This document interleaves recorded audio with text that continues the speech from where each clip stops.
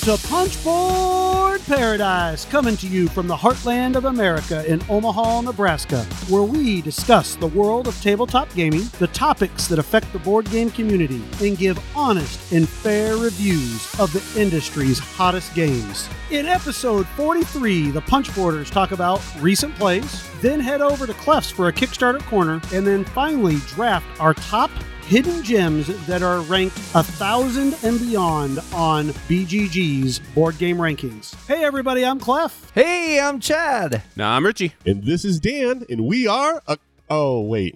I'm on the wrong show. Whoa, Oh, whoa. hey. Sorry. Hey. Sorry. Slow down Can we do there. that again? Can we do that again? I wasn't ready. Whoa. All right. This well- is Punchboard Paradise. That's Yeah. right. That's right. Punch You guys Board had the Paradise. script. I have the shirts. I just messed up. I'm Oh, so no, sorry. You're okay. It's all right. It's all right. You're welcome. Your first time on here. We should give him a big punch bunch welcome though, right? I mean, like an introduction type thing. I know the guy good enough. I don't need to talk about him. Let's tell our listeners who this is. All right. Okay, all right. in case they're not as worldly, this is one half of the great duo of Across the Board podcast, and this is one of the guys that is heading up that across the board con that's coming up in January. We've been chatting about, but this is Dan Smith. Dan Smith is I'd say a professor of games teaching. Wow. He is a man soon to enter the Mail Carrier Hall of Fame and a self-professed expert in conspiracy theory as it pertains to Pizza Hut and hamburger pizza. Wow. Oh, yeah. We'll That get is to that. true. We'll That's get a to true that statement. later. We'll get to that, later. yeah. We just ate it last night too. but I know it. We'll get to that later. But no, that was a great introduction, Chad. Yes, I know a lot of my listeners are your listeners and your listeners are our listeners. So I feel like I'm still at home speaking to my listeners. But Right. yes, my name is Dan Smith. I am friends with you guys and I like board games. And I think I was called here in an emergency. I didn't get an official invitation. I basically got a phone call from Clef saying, "Hey, what are you doing tonight?" Yeah. He said, "Come over." I assumed it was board games because that's all we do. But Yeah. I get here and we're ready to record. I was Well- confused because we're all in not wearing pants. Well, Is that what we do? Well, yeah. Well, that's a typical way we record. Okay. Yeah. Yeah. The Normal veil Thursday. has been revealed. Yeah. It's like seeing the wizard in the Wizard of Oz. I'm seeing you pull all the pulleys and the strings. It's making sense now. I mean, the truth of the matter is we had somebody much more famous and more popular booked, and they Right. last minute canceled So, on Ryan, us. So I was so like, Ryan Freshman canceled. Yes, on you. Ryan Is that what Freshman it was? canceled on me. That was our A-lister. Dang it. Oh boy. Okay. Well, Dan, thank you for coming in, though. We Of do course. appreciate it. So I love it. For those of you who do not know Across the Board, Dan is just a really good friend of mine. We play a lot of board games together. Pretty much at least once a week, Yeah. twice a week, Yeah. 3 times a week. Don't push it. All It's a right, somewhere in that degenerate. week. Yeah. Yes. We play way too many games. We have a that's for problem. Yes, sure. we have a problem. But so, Dan, tell us first of all. Tell people what got you into board games. What made you decide to start playing board games? Well, my board game story, it's very similar. I'll just cut right to the chase. It was Catan. But the way I was introduced to it was through a sibling. They had heard of this new type of board game, and I grew up in a family where we played a lot of games, but I had never done anything, that we are used to now, these modern style. And so we sat down and they taught me the rules, and I was just blown away by the idea of this interaction where you could trade and barter and do sort of things that would really manipulate the way people would play, but you did it outside of the game. We're so used to all of the rules and the mechanics being contained inside.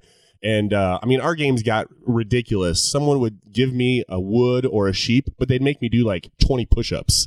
So it's stuff where they're like, "I'll do it, but you got to actually give me real money." And I'm like, "Well, I guess it's worth it." How I'm like, bad? So it started from that, and obviously just getting that new idea of a typical way a game should be played thrown out the window really set off a fire inside of me, and I just really, really wanted more. Did you have do you remember some of the games you had as a kid, like more traditional games, or even some games that are kind of like weird to think about now, but they're kind of rare? I mean, yeah, I'm not allowed to talk about Monopoly on my podcast, so I won't even go there.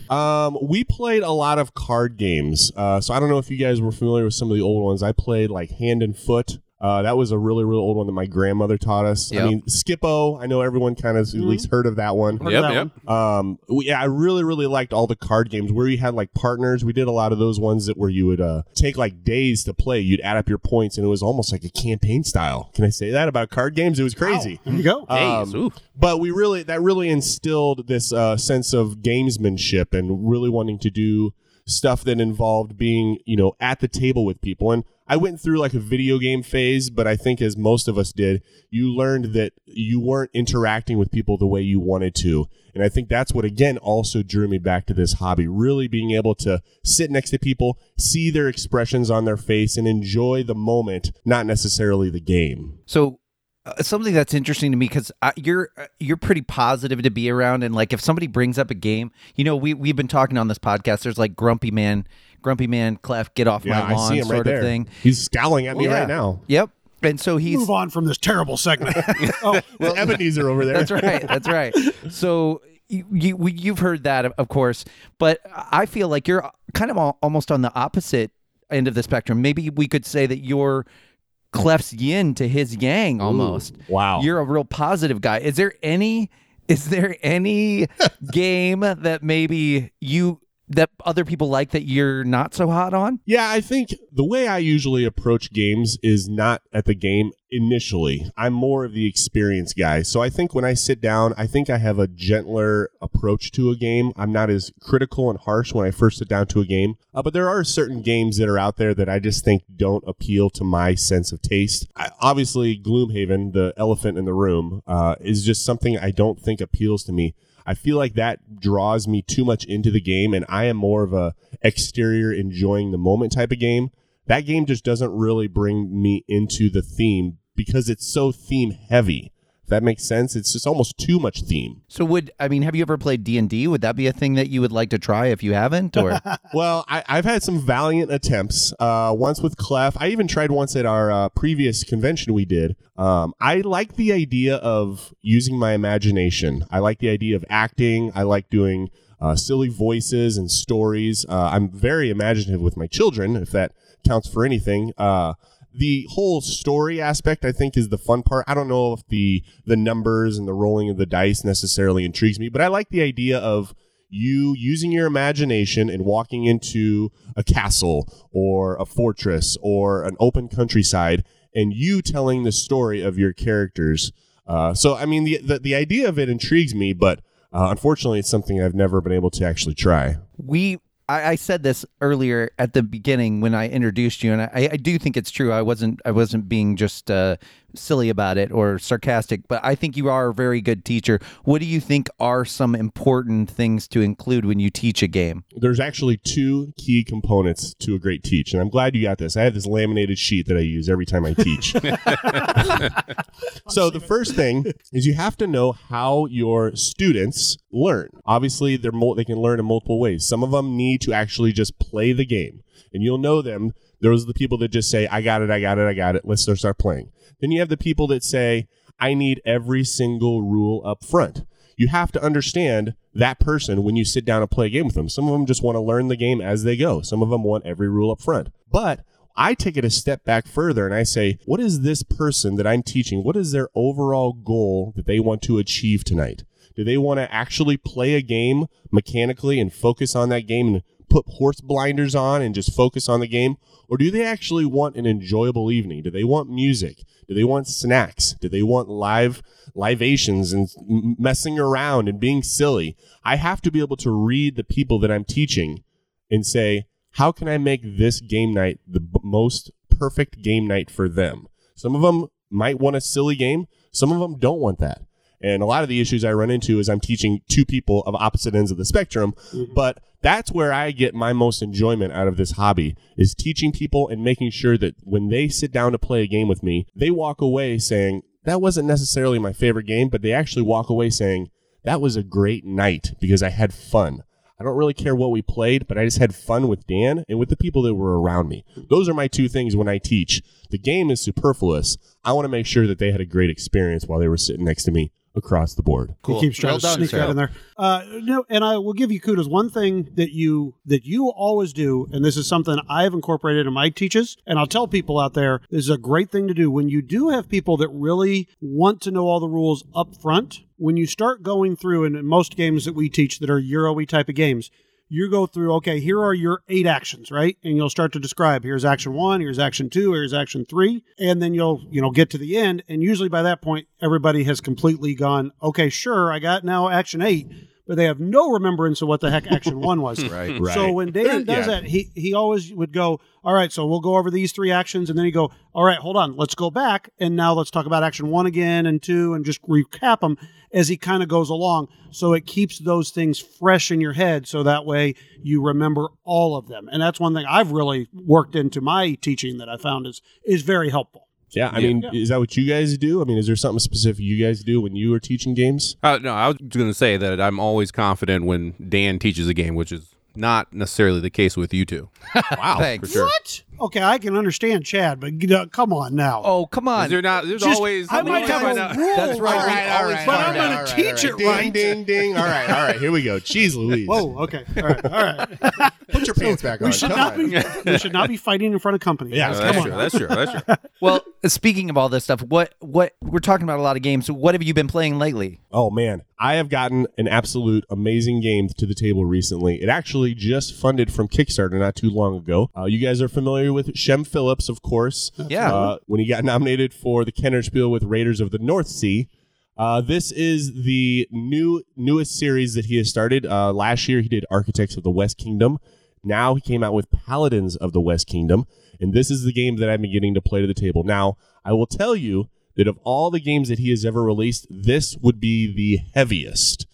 This one has the most strategy as well as depth involved in the game. Have anybody had a chance to play it here? Yeah, I've gotten. Yeah, I know. I know. I would say yeah, we you all two, three yeah. of us played it, right? Yeah, we got to play with all 3 of us. That's right. So I don't know if Chad has. No, I haven't. I'm curious about it though. So at its core, it's a worker placement game. You are taking workers that you have in front of you and you're placing them onto the board to do a certain action. A lot of this is resource gathering or resource exchanging or manipulation like that.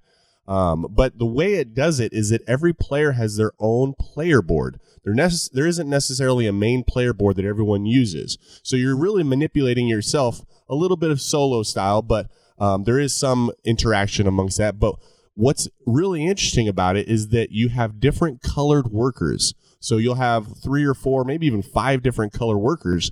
And when you place them down onto these worker placement spaces, specific colors are needed for certain actions. So obviously there's some sort of kind of congruity where you're trying to figure out, okay, I need a red here, but I need a green here. If I place a blue here, it'll actually return me a green. And so you're doing this whole trying to symbiosis of working this one to allow this one to work, which turns this one into this one.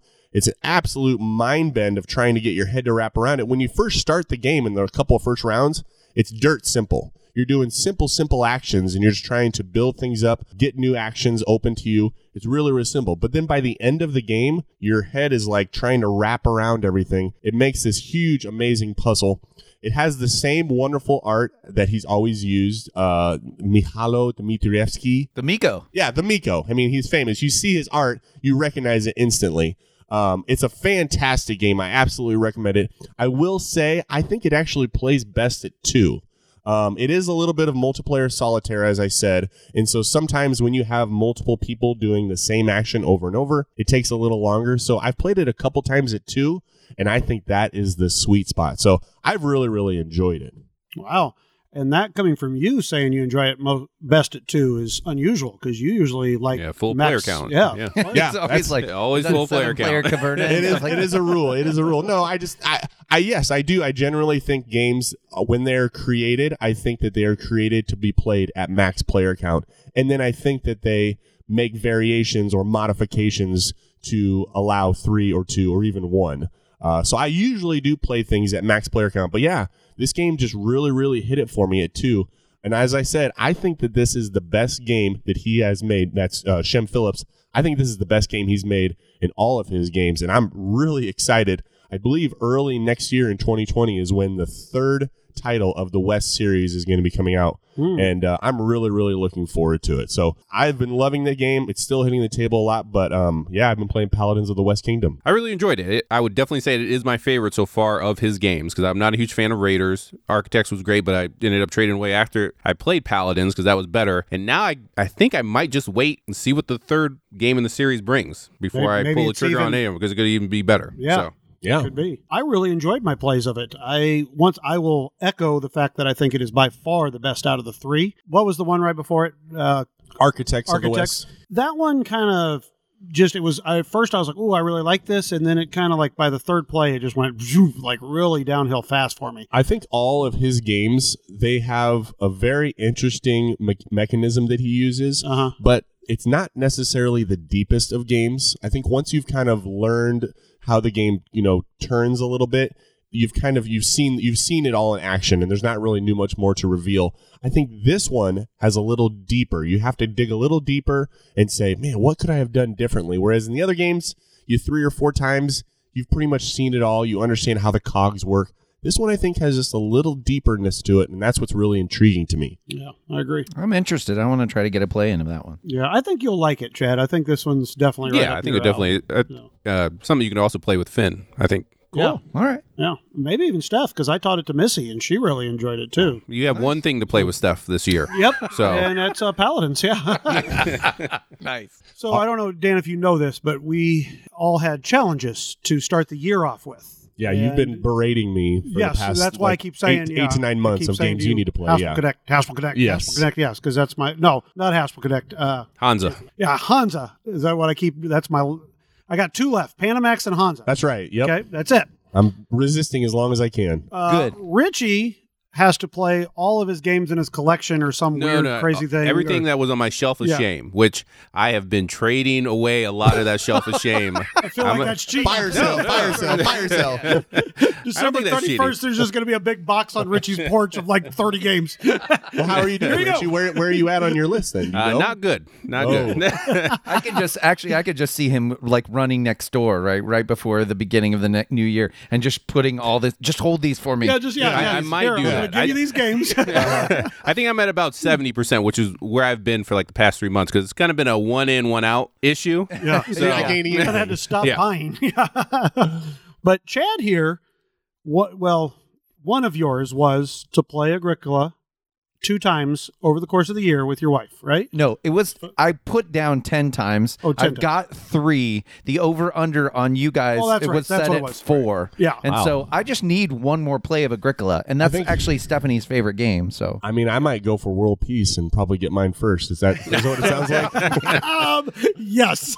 Richie has no shot, and he knows it.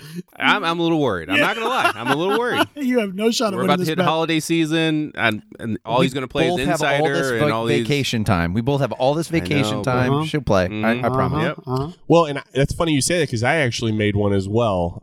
Mine was a little bit more encompassing. I initially wanted to do every game that I owned at least 2 times. Kind of the same thing where you're trying to validate your entire collection. I realized that was an impossibility. That'd be like 400 plus plays. I didn't want to do that. So what I ended up scaling it back to was a 100 by 2. Like a 10 by 10. But I want to do 100 games 2 times. And that was a little bit more achievable. I didn't really want to do the whole racing to get games done. I wanted to kind of just say, if a game approaches me, I want to play it. If I like it, I'll play it a second time. That's been a much easier approach to me.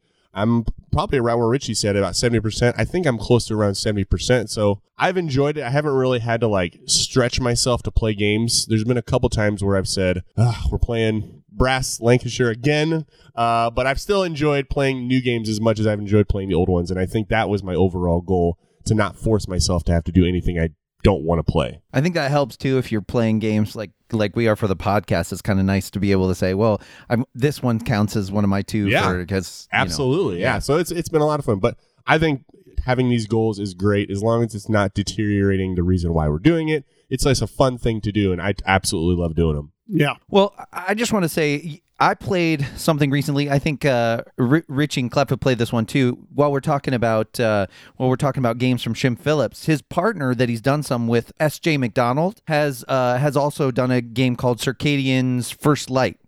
And so that's one of the ones that I've been playing. Have you gotten a chance to play this? Because Clef has it. I have. Clef actually taught it to me. I only got to play it the one time, but I was definitely intrigued by it. I could see it had that slight Shem Phillips kind of touch to it, but there was a little bit deeper there as well. But I'm excited to hear what you had to think about it. Well, I think so. It's a dice placement game, and you have a player board where essentially you're rolling dice, and you're going to have a top row on your player board that is garages that you can set them in to do actions out on all these main boards. And then there's another row that's basically sort of like your lab or your botany lab, where you're getting resources, because it's all about mining and settling this new planet, maybe. And so you're using these resources to do that, and there are end game objectives where you can park some of your die out permanently for extra points and such, or you can get more die, those kinds of things. But what's really interesting to me about this game is it does things that a lot of other games do, but it just seems like a really breezy, quick, like that take on this, on these mechanisms, meaning that it seems to move really fast. And so you still have the quality of decisions that you would hope to make. But for example, there are new races that you can get on the board that everybody starts with different things or starts with different powers, and those are really easy to understand and kind of are nice to have some asymmetrical powers that differentiate each other. Then there's this main board where you kind of have these lunar modules that encompass these hexes, and you can harvest on these hexes, and you can also move the hexes over with different actions from the boards. And that is a little bit of an added wrinkle, so I like that as well. But like I said, I think the interesting thing is mostly how quickly it moves, really. I don't know. How did you feel about it, Clef?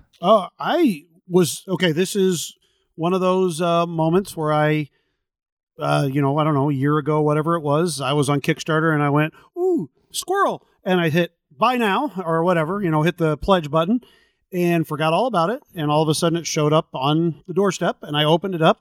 And I remember, I think it was the night Richie was here and he was like, what is that? And I'm like, I don't have any clue. I don't remember anything about this. And of course, that usually ends up not being a very good thing. But in this case, it was very good. Yeah, I was surprised because the art, once I saw the art, I was like, I don't know why Clef even bought this. I mean, back in the day, he was just buying anything and everything on Kickstarter. Yeah. But overall, it kind of reminded me a little bit of Mermies, because you had where you're selecting your action, you're sending out the, on that colony board is kind of like the, whatever, the little rover board that you have here. Yeah. And then you have in Mermies where you're sending your nurses to get those points for in-game scoring. So it kind of felt like that, but less clunky. Right. So I definitely enjoyed it. It was good. Yeah. One of the things that really intrigued me about that game is that normally when we hear how long games take, we equate that to the depth of the game. You're like, oh, I played a 4-hour game of 18 whatever, and it took 4 hours. And you're like, wow, that must have been a really, really complex game. And conversely, if someone's like, yeah, we played a 15-minute filler game, you're like, okay, well, it's obviously really, really light. I actually think that works opposite in this game. You get the game played in less than an hour, and you're thinking, okay, well, it's a mid-light game, probably even less than that. But I just remember when I was playing it, my hand was just on my forehead, and you're just crunching over. You're like, okay, I need this dice, but if I do this, someone's going to beat me up to here. I mean, the decision making in this game was phenomenal for how simple and quick of a game it was. Exactly what you said. The turns are so quick. You're just putting things out and grabbing things and just doing things so quick that you almost don't even realize that your brain is actually computing all these decision-making options so quick. And that's what I loved it. But by the time I was done, I was just sat back and it was just kind of sighed, because I was like, wow, I was just so focused for that whole 45 to an hour. I didn't really have a chance to just breathe because it was just go, go, go, go, go. It made me want to play it again right away. So I really, really enjoyed it, even though I got just one play. And sometimes we come across these games, and if we don't expect much going in, then it's a really nice surprise. And I think I just hadn't heard much about it. I didn't know much about it. My only interaction was with other Garphill games, and so I approached it kind of from that standpoint, and it was a really nice surprise. So far, it makes kind of one of my surprises of this year, I'd say. Oh, I would totally agree with that. And I tell you just a small thing about that game when we talk about our Euro brains and, giving that pleasure. In this game, man, you get so many resources. I mean, like things cost like 10 water, so I mean, you're constantly always getting lots and lots of resources. So it feels good. You're like, oh my goodness, I just got 20 water and 7 energy and 4 algae. You're getting all this stuff. Now, granted, it takes you like 2 turns to spend it all because everything's Right. so expensive. But, it just has that, I don't know. I think that's a neat thing sometimes. Yeah. That's a great point. So I was talking with somebody the other day about Pipeline, and they particularly didn't like Pipeline because it was so hard, because it was so, and I can understand that it's not for everybody, it's one of those games that you have to fail at your first couple times pretty hard sometimes and really have to dig in. And this game doesn't make you feel like you're failing ever, really. I mean, there are nice decisions to make and you definitely feel like you don't get enough done, but there's a good sense of escalation. And like you said, Yeah. I think it helps with those feel good feelings. So if you feel that way sometimes about some games, that you might want to check into this one because it does give you those nice feelings. And the dice are plastic, not wooden. Exactly. So it's There you It's a go, Richard. win-win-win. bonus points right there. Well, okay, I haven't had a chance to play my copy. I came over proudly and displayed it for you because it was so exciting. But I know you and Dan, Clef, played Yeah. What did we play? Tricarion with all the stuff, right? Yeah. All right. I'm now going to. Hold on. I got to Whoa. finish putting away all the components. Yeah, We're still putting it away. Yeah. Well, I was gonna tell everybody how to play the game. Everybody has an extra 3 hours. Just hold on. Yeah, no, we did. Wow, brain overload. I mean, what Dan was just talking about a second ago. This is this type of game where yes, you play for 4 hours, and yes, it was incredibly complex. I don't want to say complex, but just the planning in this game is amazing. And real quick, I mean, a brief overview of this game is you start your turn and you have a set of cards that have different locations on them. And you have to start by putting these cards face down in front of different pawns that you have that you'll be using to go out to the board. So you have your magician, you have an apprentice, and then you'll always have the specialist. or something like that. And then with this expansion, we had another the protege. the protege. So you have to plan each one of these cards. So first of all, you're sitting here going, okay, where do I need to go? Then who do you need to send to where you want to send them to? So you got to figure that out. Once you finally figure that out, then everybody reveals them. And then you've got to look and see, okay, I see Dan is going to the workshop and I want to go to the workshop. And they have action points out on the board where if you send a guy there first, you're going to get some extra action points to do something.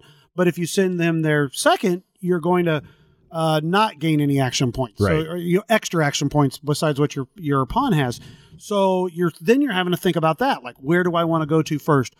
Not to mention, then you've got your other stuff that you're working on building these tricks. So you've got to go get different items for your tricks, and then you're trying to get money to keep up for paying for stuff. And I mean, oh my goodness, this game has a lot. And you didn't even talk about the whole performance part. Putting these tricks together, and there's just all kinds of stuff.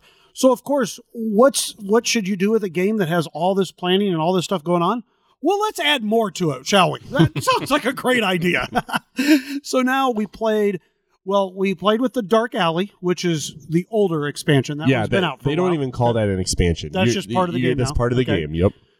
Which is just another spot that you can go to and get more cards that you can use to go to spaces, but this time they have like special abilities on them. So then you got to figure out which. Yeah. Anyways, You've already lost me, and I played the game with you. but the newest expansion we played with was we had the Protege, which gave you an extra person, but they could also learn secrets, which was actually my favorite part of this game. Yep. You like secrets? I like secrets. The secrets basically gave you different special bonus abilities, and it also increased your protege as you, like his action points as you got them. And then it also had this, like a school academy, where you could go and teach people how to do tricks. Right. But once you taught them how to do tricks, guess what? You couldn't perform those tricks anymore because you'd basically taught the tricks of the trade. There was also a way you could practice your tricks that's right. to make your tricks even more beneficial and yield better rewards. Yeah. But it was just an extra step that you had to plan ahead. Yeah. And then if you went and did something, then you put what they called your flags, but they were basically just little, pieces of, wood or whatever that you put out there. So you put your pieces out there, and whoever had the most pieces in the game scored some points. I mean, I'm telling you guys, this was like a game, not like you'd say like a game and a half. This was like 6 games and a half, all put into one. And it literally, so Dan and I, now we had a little bit of the expansion teach, but after that, I would say 2-player game, both of us playing decent speed, not, anything terrible AP-ish. Absolutely. 4 to 4.5 hours. Yeah, easy. Yeah. Easy. Dang. Worth the extra time? Here's the thing is, after I play this game, almost every time I get done with this game, I'm like, I don't know if I liked it or not. I just don't know. There were so many so many conflicting moments. Like, oh my gosh, I like this thing, but then, oh my gosh, I just spent too long doing this. Is that? Well, I don't even know. It's just I just feel like I get done and I just don't know. There's parts of it I love. I love the action points. I love the fact that when you get out to a spot, if you go there first, you get some extra action points and stuff like that. That's so cool. The trick part where you perform the tricks, that's the part that I've always felt like is the clunkiest part of that game, where I just feel like something's just not quite there. You're talking about setting up at the theater, setting your guys in the theater, and how you get the bonuses. Yeah, and you put the thing and the shards and the whole thing, that part. But I just don't know how to describe it. I just get done with the game and I'm just like, okay, I played that. I mean, it wasn't Root, but it's not, Great Western Trail. I don't know. It hangs around way too long for me. And because I think the last time I played it was with Clef and Dan, and it was a 4-player game. And it didn't seem like anyone was going slow. It didn't seem like it's not an overly complex game compared to, other games that we play. It's just by the end of the game, you look up and 6 hours is gone and you don't know why. Yeah. And it's confusing. Well, because your brain is so entrenched in this game. Well, here's what it is. I mean, even in setup alone, before the game even starts, you're making crucial decisions. You have to determine one of 3 specialists that you want to start with. Now, each one of those has a special power that will determine how you should play your game. You're also picking a starting trick that you want to do. You also are picking starting resources. So immediately before the game even starts, you are like sunken right into this strategy of like, okay, if I pick this guy, why do I do this? Why am I picking this trick?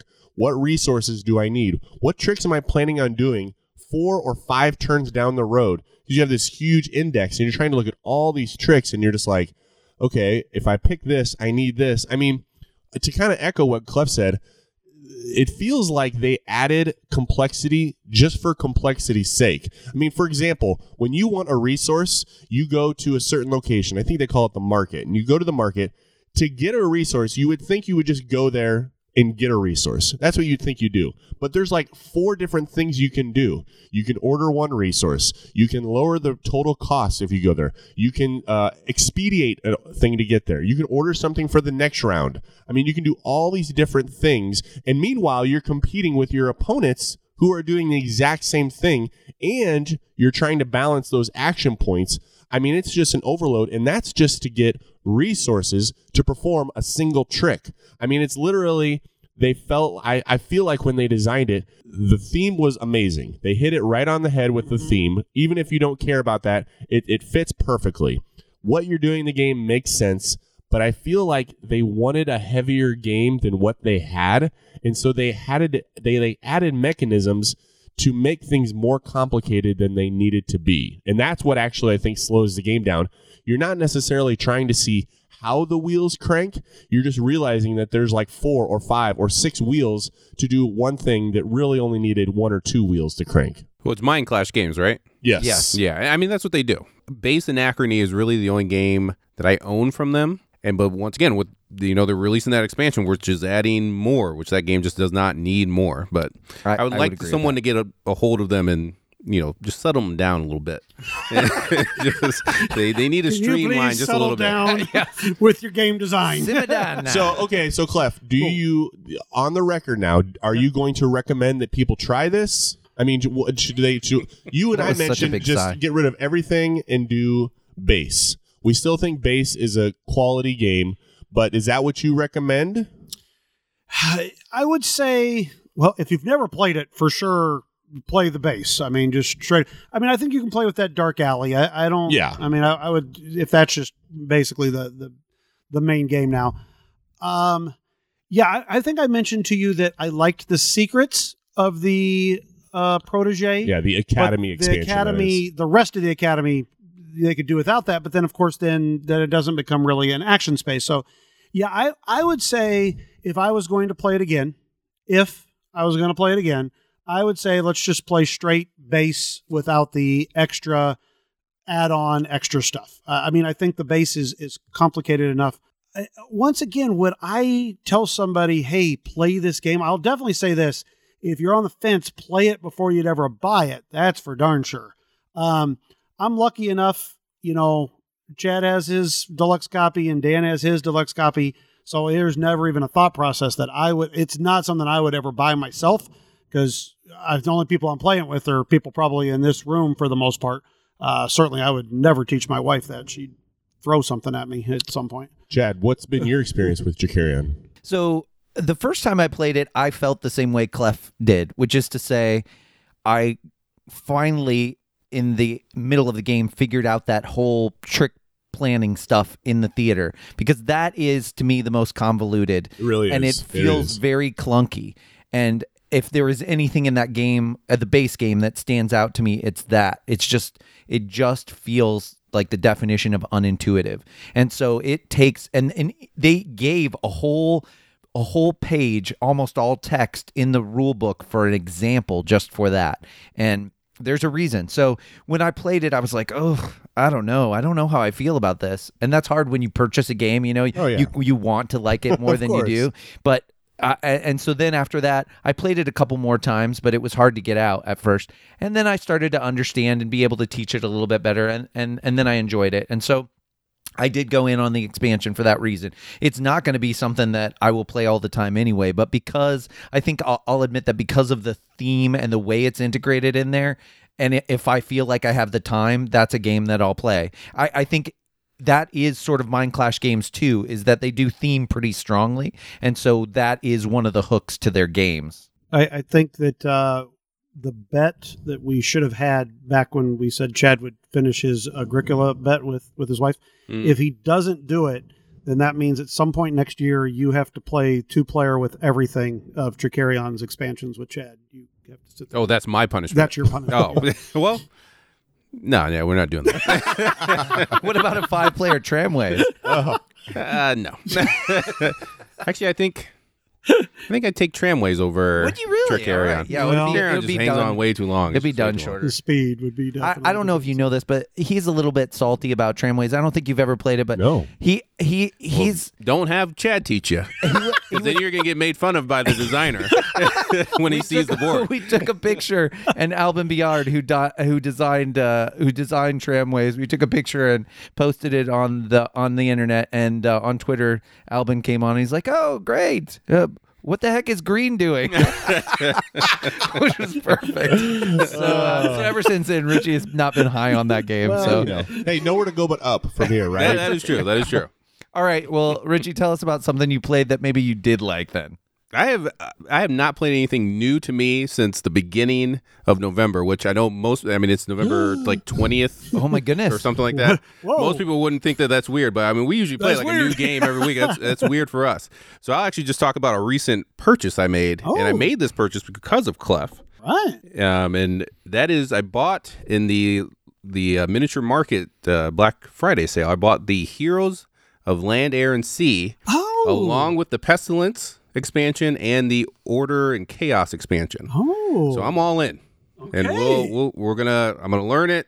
We're gonna play it all. All right. We'll Because see how that it is goes. kind of of all of the three of us, that's a Richie game, I think. Yeah, I'm doing my part for the podcast. Yeah, that's good. So Now, did I'm unfamiliar with this game. Is this? I mean, you sound like you're like hot and heavy over this. What is this game? Well, here's the thing, and this is when I purchase board games. There is some kind of erratic purchasing with a lot of blind buying, but it's kind the of a melatonin.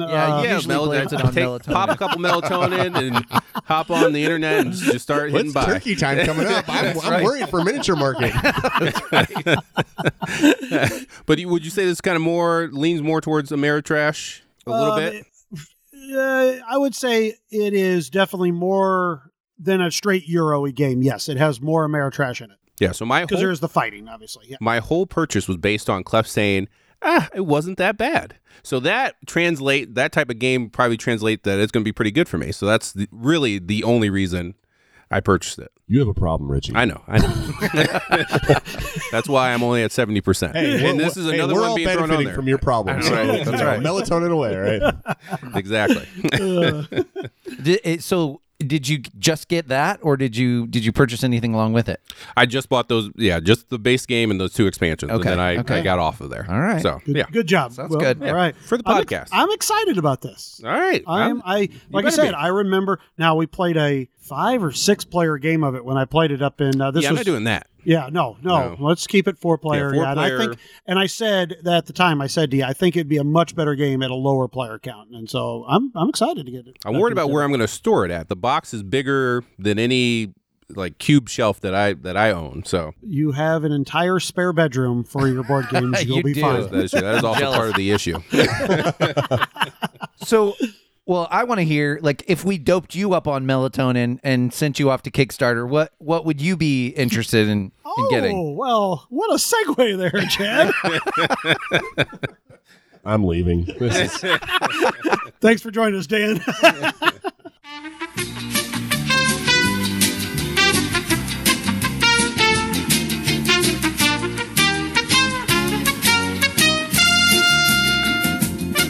Actually, I have got a game that I am really interested in, and I'm going to tell you right now, it's one reason why I'm interested. The designers. The game is Taruga? Taruga? is there a question mark at the end of that? Tanaruga. Tungaru. Tangaru. That's what I said, was Tangaru. And this is a Euro game designed by Louis and Stefan Maltz. All right. And does anybody know what game they designed? Never heard of them. Rococo. Rococo. Oh. Ding, ding, ding, ding. So right away there just made me say, hey, they've got some good pedigree. I'd be willing to at least check this out. So what this game is, by what it says here on the Kickstarter, is it's going to be an engine building, resource management, dice placement Euro game. Well, pretty much I thought, okay, I'd like all 3 of those mechanics in a game, so I am, on board. So basically, it shows in this game you're going to have some leader cards. So there's going to be some special variable player powers, which is always cool too. And you're going to be rolling dice and basically putting them out and on like some boats that you have. And then you're going to be everybody's kind of taking actions depending on what those dice are. And you're gathering resources. It's a kind of an island game. If you didn't get that from Tungaru. Is it You're correct. Tungaru. Yeah. See, I'm on it. All right.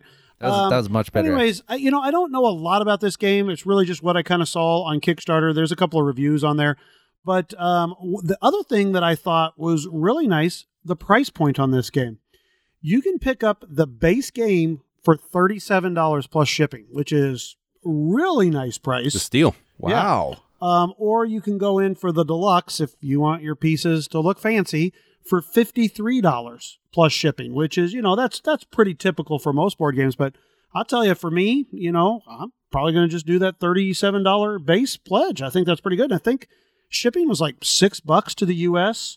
And I think maybe 15 to Europe or something like that. And for our listeners in Africa, it was like $77 for shipping. Wow. There we No, go. I don't know. Okay. Who's the publisher? Who's the publisher on this? The publisher is Alley Cat Games.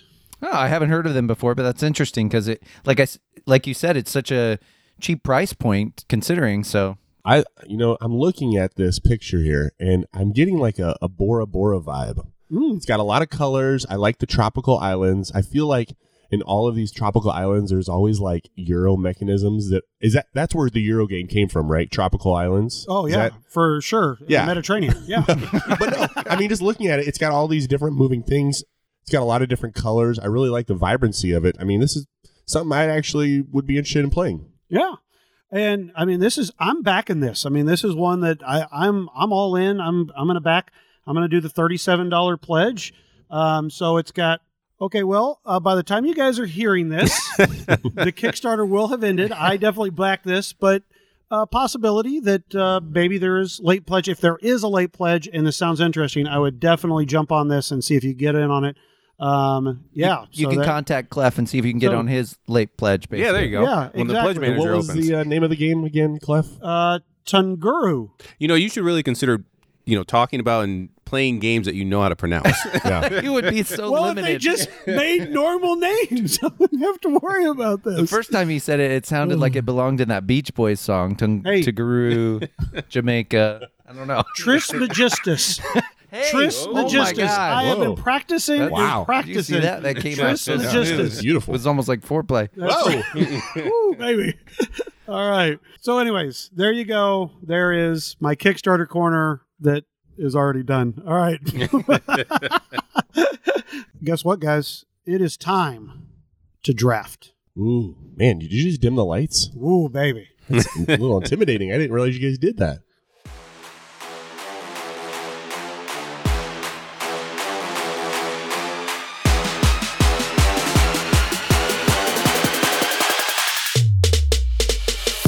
This draft that we're about to do, there's another podcast. I don't know if you guys have ever heard of them. They're called Across the Board, something like that. No question mark. They but have carry this. on.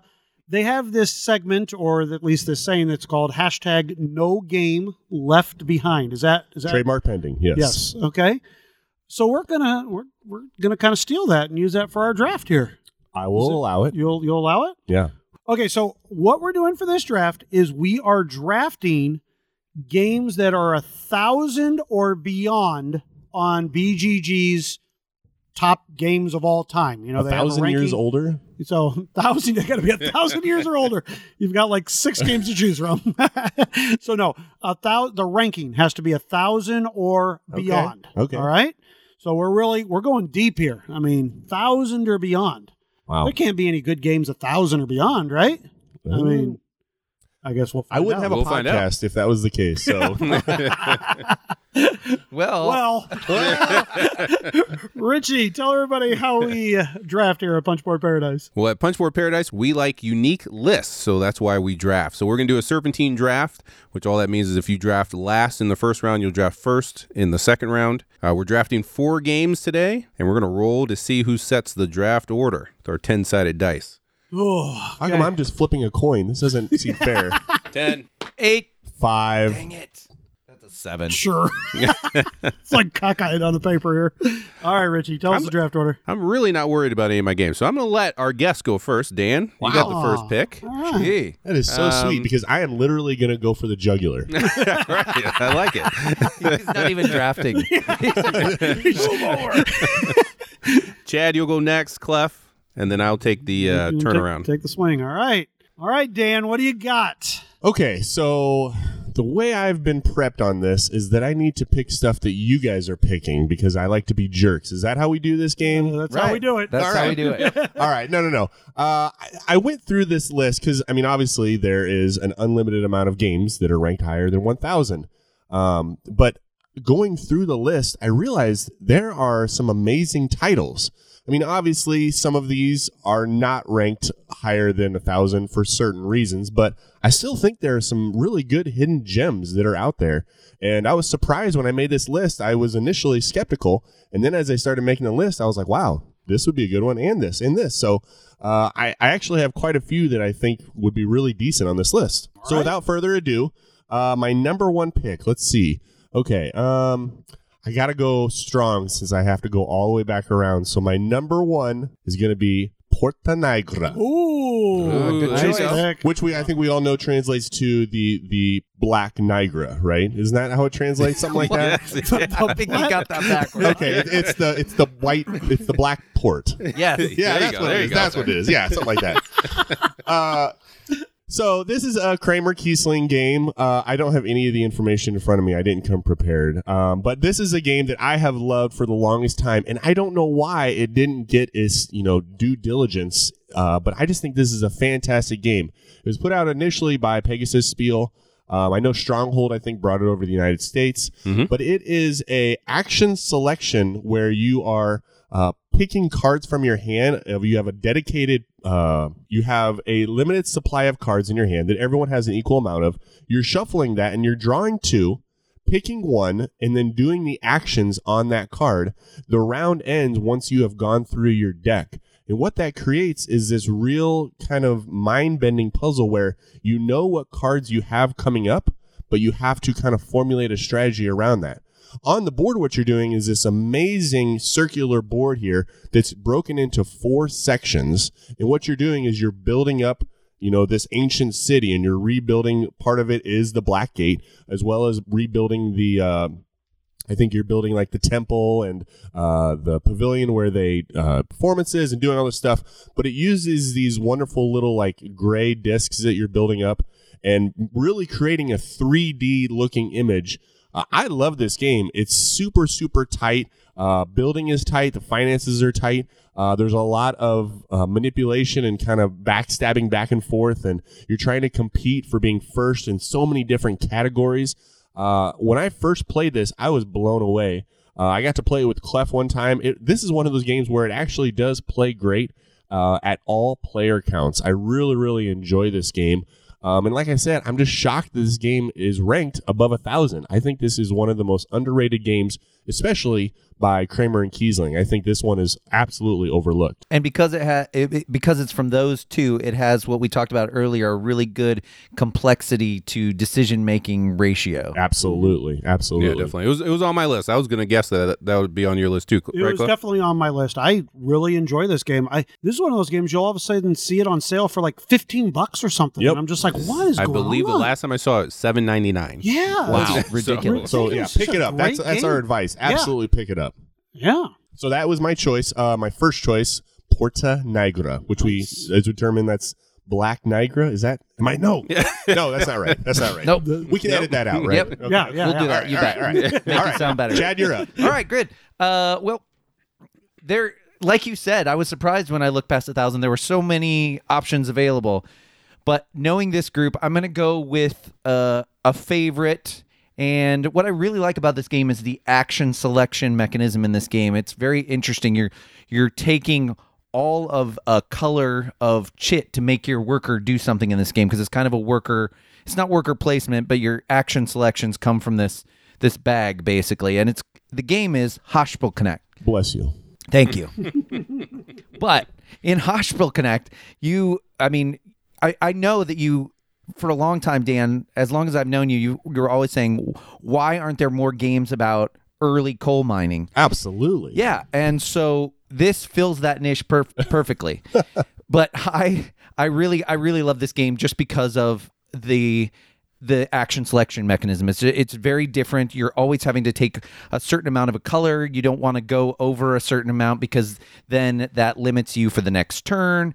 And you are also trying to decide how to clear coal out of your pit. Meanwhile, pit water keeps dropping in and filling up. And then also you're trying to go down this technology tile track and create a track to get bonuses towards the end of the game. Another nice thing about this game, and what we really love around here, is the money is super tight. Oh, yeah. Super tight. This is quite a favorite. And the expansion, usually I like games that you feel like you didn't quite get everything done that you wanted to. But this one, when Clef first taught it to me, we felt like there was something missing just a little bit, and the expansion lengthens the game one more turn and then gives you some more technology tiles. So it just is, it's one of those really great expansions for a game. So I will say Haspel Connect is my first pick. It's one of my favorites. I love it. I totally agree on the fact that that's one of those games that when I teach it now, I mean, there's no question it gets taught with the expansion. I don't even mess around teaching it the base game because I feel like the expansion kind of completes it. So, yeah. So, no, it's a great pick. Yeah, I got to play that game one time, and it was one of those games where you have to plan multiple turns in advance. It is a punishing game, but I think it's good to have those games in your repertoire that you're ready to pull out when you're ready for a real brain crunch. Right. Well, I didn't have that one on my list. What? I did not. I mean, it was on a starting list, because it was right. Which being over 1,000, that's a crime. But it's at 1,024. Yeah. But I went with another capstone game that has oil in it that I think is even a bigger travesty, that I think this game is absolutely amazing, and that's Wildcatters. It is ranked 1,277, and that's just crazy to me because this game is great. It is a area control game where you're trying to get your oil rigs out into different areas of these countries, and you basically select a card to kind of do different things or whatever. Not important, but you're also having these auctions that you do for these what they call the Wildcatters, and you have shares in this game. In this game, the object of the game, really, besides to win and score the most victory points, is you're trying to stick people with them not having enough of their own color of shares. For when you do something, they have to always pay you in their color of shares. And if they can't, they got to take a loan. And loans are terrible in this game. I mean, it's like you get 10 shares and you have to pay back like 25 shares or something at the end of the game. It is really, really bad. So it's so much fun. I mean, I can't even begin to tell you. I know Richie and maybe Chad, we started to play this. We looked at the pieces. We admired the beautiful art, kind of pushed a couple around, and then we put it back in the box when we realized we did not know how to play. Yeah. Well, I've played this thing like 4 or 5 times in the past like 6 months, and I'm like itching to get it back to the table again. It is absolutely amazing. Dan, this is one I have not taught you yet either. No, pretty much the same thing. We played like a third of a game, and we just ended it. So I think this is why you have an undefeated record at this game. I wish I could say that. It's the opposite. I do not win at this game. I'm terrible at it. In fact, the last time we played was like I scored my highest score, still came in 4th, and I was still happy. I was like, I'm still getting better or whatever at it. I love it. I don't know why it's not a more, I mean, it's heavy, and I understand that, and obviously maybe that's why it's not. Definitely it's a game that I want to always play at 4, because if you don't play it at 4, you do get dummy shares that just doesn't, it's just not as good. You can play it, and I have played it at 3, and it plays okay, but it's definitely one of those games. 4 is the player count that you want to play it at. So that's my oil game. Well, I guess yours was coal, but mine's oil for I would like to say we've had 3 games that have had prominent color of black in them. So That's true. That was very true. So Richie, we really need you to bring it home. I'm going to bring it home here. I'm going to go. It does have a black cat on the front of the box. Oh. I think. Anyways. He's stretching for it. It's my favorite Friedman Freese game, which is not saying much because I only like one of his games, and that is Felix the Cat in the Sack. I'm going obscure this list. I'm not going to Wow, number 1. Wow. Yeah. What? My number 1, yeah. I'm tying it into the color. Okay, yeah, there we go. Can you spell that? What? Felix? What? So this is ranked, let's see here, what's it at? 1,265. And this is a little box game. It's a little auction bidding game where everyone has, the theme is odd. You're trying to get the best cats, and they're in this sack. So you lost me. Wait, you lost me. You lost me. You got a sack. You throw a bunch of cats in it, and you're trying to get the ones that aren't mangy out of there, basically, that are worth the most points. This is one of those heavy Euros, it sounds like. Yeah, basically. So the way that it starts out is everyone puts down, you all have a hand of cats and dogs, and there's like bunnies in there and stuff like that, but you only want the cats. And you only want the non-mangy cats, okay?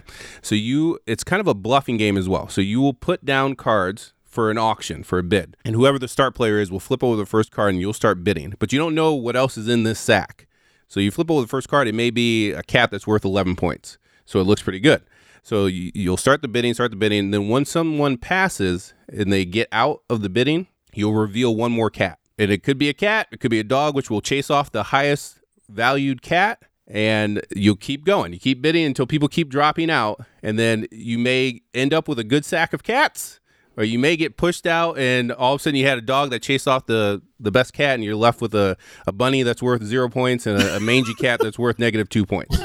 I hate when that happens. Yeah. Darn mangy cats. So it's kind of a bluffing, bidding auction game. It's a fun little game. Check it out. I think it's now Felicity, the cat in the sack. I think Stronghold reprinted it. Yeah, So, that's correct. Check Is that it- out. So is this a kid's game? No, it's not a kid's game. It's definitely a family weight game, but with the auction and the bidding and bluffing, it pushes it up past that kids. Right, It's right. in that family weight Okay. game since you have to bluff and whatnot. I am intrigued. I would like to play this. Hey, I am not ATB gun. intrigued. You are- you tell me how it is, all right? I'll let you know. Dan is a cat hater. It's not a long game. We'll get it played. Okay, all right. All right, that's my number one. Only because it has a black cat, I think, on the front of the cover. Not sure. Good job sticking with the black thing. My number two is also a Kramer and Kiesling game, and that is Nauticus, which I think I've played with yes. Clef. Good And pick. that one is down to 1,626. This one, I don't think it ever got a U.S. printing, but it's language independent. The components are, and I think you can still get it if you order it off of like Amazon.de over in Germany. But in this, you have a rondel, and you are selecting an action, and it's going to be where you pick the action, you get a bonus, and then everyone follows you on that action. Money is super tight. You're building these ships, and once you complete a ship, you'll get a certain amount of points, and then you're shipping off goods. But you're trying to set it up to where when you take the action and you get that bonus, that it's not the opportune time for other people to take that action, because you're getting boat pieces and you're trying to put these ships together.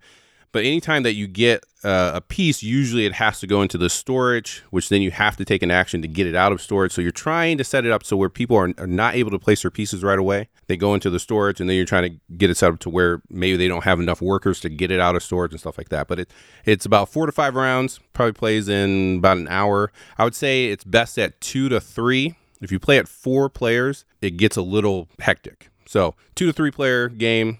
Check it out if you've never heard of it. Nauticus, solid Kramer and Kiesling game. Yeah, I remember enjoying it quite a bit, and it's one I'd like to get back to the table. I don't remember a lot about it. Yeah, we'll have to definitely bust it out one of these days. Did So, it Yeah, I'd have like to play it. a wooden bowl? it did not have a No. wooden bowl. Okay, well, Wait, we got that back to the table. we did get Mogul Recently. back to the table. That's right. Dan, you got to play Mogul one of these days, if nothing else, because it has a wooden bowl. Oh, okay. I'm serious though. Like I was looking at it, I thought you could put some guacamole in this thing and put it out on a table. Okay, now you Good, have my good. attention.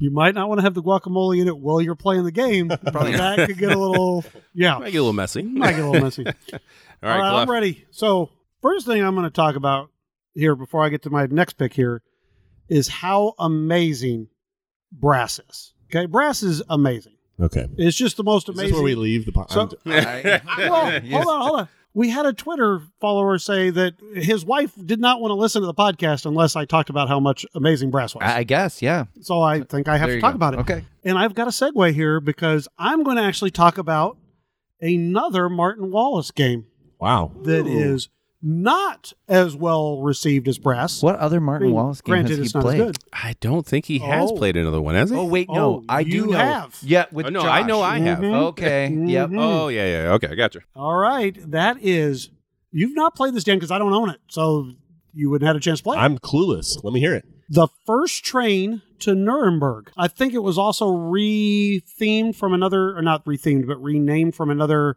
game. I can't remember anyways. But Can't remember either. the game it's called First Train to Nuremberg. It's by Martin Wallace. It is ranked 1,617, and it was first put out in 2010. I don't have any clue about the publisher or anything like that. But this is an excellent game. It's got auction in it. It has track laying in it. It has moving, your people and your goods and stuff like that. But really, the crux of the really interesting thing for me is where you are auctioning off these little discs, and you don't really get these discs. You just actually move up these tracks that then allow you to either A, you get to, maybe go first, or B, you get to get a better train to move your goods, or, different things that you get to do. So you're really working at which one of these, these colors do you need to kind of do what you want to do. And I think there's like 6 different colors or something. And I was just in shock when I played this game about, wow, this is really, really good. And I think I played it 2-player the first time with Josh, and then I think we played it 3-player when you were... Yeah, when I was laid up. Yeah, when you had your broken leg. Yeah, or knee or whatever that you... Yeah, whatever. I couldn't walk. Yeah, exactly. And I have just thoroughly enjoyed this one, and I want to get this one. This is one game that I do not own, that I just thought of today. I was like, this is a game I would like to own, because I really find it to be a really good game, and I would love to show it to other people. So maybe I should just run over to Josh's. He'll never notice it's gone. He never plays games anyways. Yeah, so I'll just... And while you're over there, get my games. Hey, Josh, you got like 5 of my games? I want them back. He probably has some of my games. I don't even know. He just takes them sometimes. These are not games that you took off your shelf of shame and gave to him? No. These are games I'm keeping. Actually, I might sell a couple of them. Okay. But no. So there we go. That's First Train to Nuremberg by Martin Wallace. Not as good as Brass, but still good. It was a solid game. The only I've been trying to get a trade of it. The only reason I haven't gone out and just bought it, it's a little fiddly on the setup. The setup is a beast. For the game. It's fiddly for the setup. It almost takes longer to set the game up than it does to play it. Yep. Yeah. All right. Well, I'm interested, but I am going to go with my next pick. With a game that is actually ranked 2,290. Wow. Nice. I like it. Yeah, it is out there. And we don't talk as much. Yeah, and I don't know how much you listen to us. Sometimes I don't listen to us. At all. I didn't even know you guys had a podcast. That's right. We don't talk much about party games on here, but I do enjoy a good party game once in a while. And Crosstalk is one of them. Ah, yes. I really do like Crosstalk. So, I'm going to go with Crosstalk. Crosstalk is a really great game of you slide your team a clue about a word that you have to get them to guess. So first off, there are 2 people that are on different teams trying to get their team to guess a word, basically, or a phrase or a book or something like that, right? And then you slide them a clue, and nobody knows what that clue is except your team. And then you're going to be giving clues to the other team to get them to, well, basically to send signals to your team maybe, or to obfuscate or keep the other team from getting it, basically. So you're trying to be clever there and going back and forth. And really, when it's your team's turn to guess and the other person is giving them a clue, you want them to get it. So that's basically it. But it's fun to feel clever and feel like you kind of got the clue and everything. And Clef, you're better at this one than I am, but I get really riled up, especially when you guys don't know what fine literature is. But I mean, otherwise, the Bill of Rights, right? Well, I have actually 2 questions. Okay. First of all, what is the definition of obfuscate? It means to shroud or to make unapparent. Okay. I was kind of being half serious because I really didn't know. But Chad uses words all the time. I know. He's just trying to impress us. We know you're better than us. We know. No, but my real question is, because we do love this game. This is a game, when we play party games, this is one we play often. And my question to you is, do you find this plays better at a smaller player count, or do you just like to go as much as possible? Because you're looking at clues and checking back and forth a lot. That's a good question. And I like to keep it to teams of like 3 or so, maybe 4, so that you can check back and forth with each other. Because you're writing down, if you're on a team, you're writing down stuff to say to each other. You're kind of going, hey, what do you think? Do you think it might be this, back and forth? Because So being able to do that is what's good for this game. So I would say kind of those smaller groups, like what you might play with a code names group with. Okay. Yeah, we love that game, and I think it has created a lot of fun evenings and memories. Not necessarily dealing with the game, but just I think that type of atmosphere that game creates is a blast. Yeah, you have stories later. Yeah. And I feel like even when you play with non-gamers, it's still a good game for them. They get on it, they get it, they get the game quickly. It's it's an easy game to teach. It's an easy game to understand.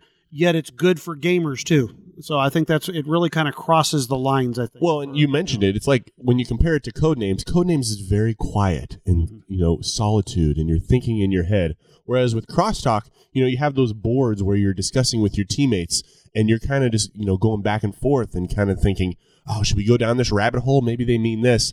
It really allows, as Clef, you said, non-gamers to be able to participate without feeling like they're under the pressure. So, I love that game. However, the last time I played this, my wife cheated terribly. Allegedly. All right, we won allegedly. Yeah.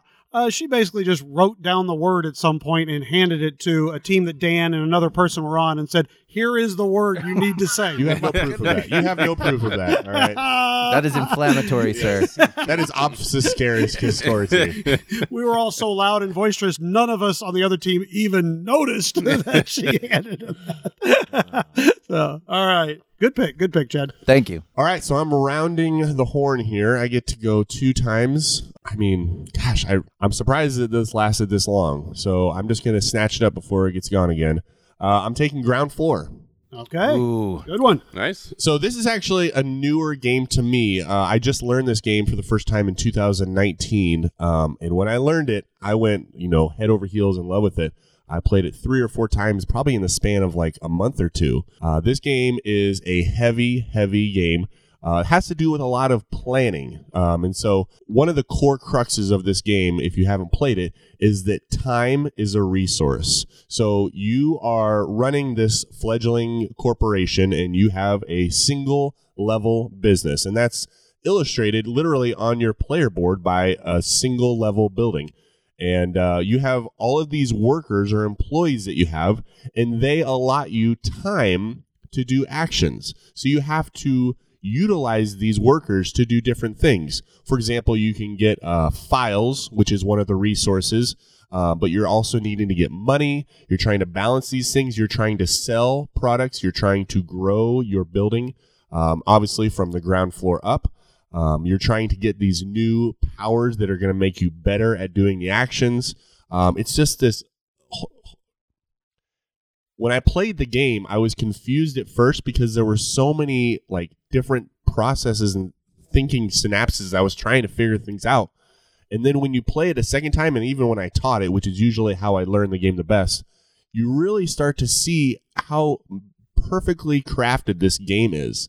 It's a very tight economic Euro game, which, we've obviously expressed our love for those games, but I don't think it's a punishing game. I think that there's a lot of opportunities for those aha moments where you play it and you're like, oh man, if I do this and I do this, this will happen and I get this and boom. And you actually get to put little pieces of cardboard to show that your building is growing, and it literally grows like beyond your player board. So you really get this visualization of your company growing.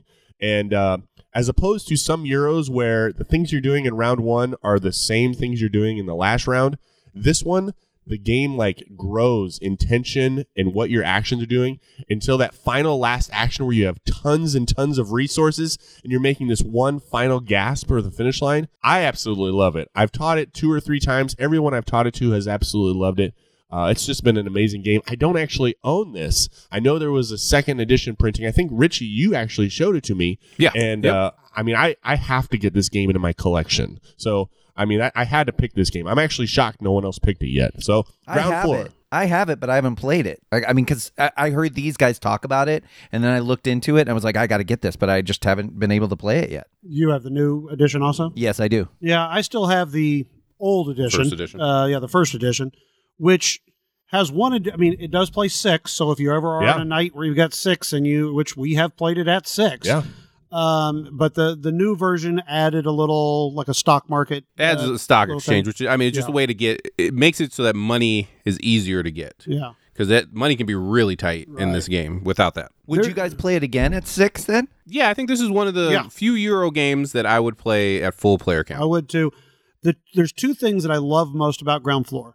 The first is how there's 2 types of currency. There's money and there's technology. And it's so, it always feels like you've got one, but you don't have the other. And everything always costs, some sort of money and technology. So it's like, I love that feeling of, it's so tight you have to really balance to get both types.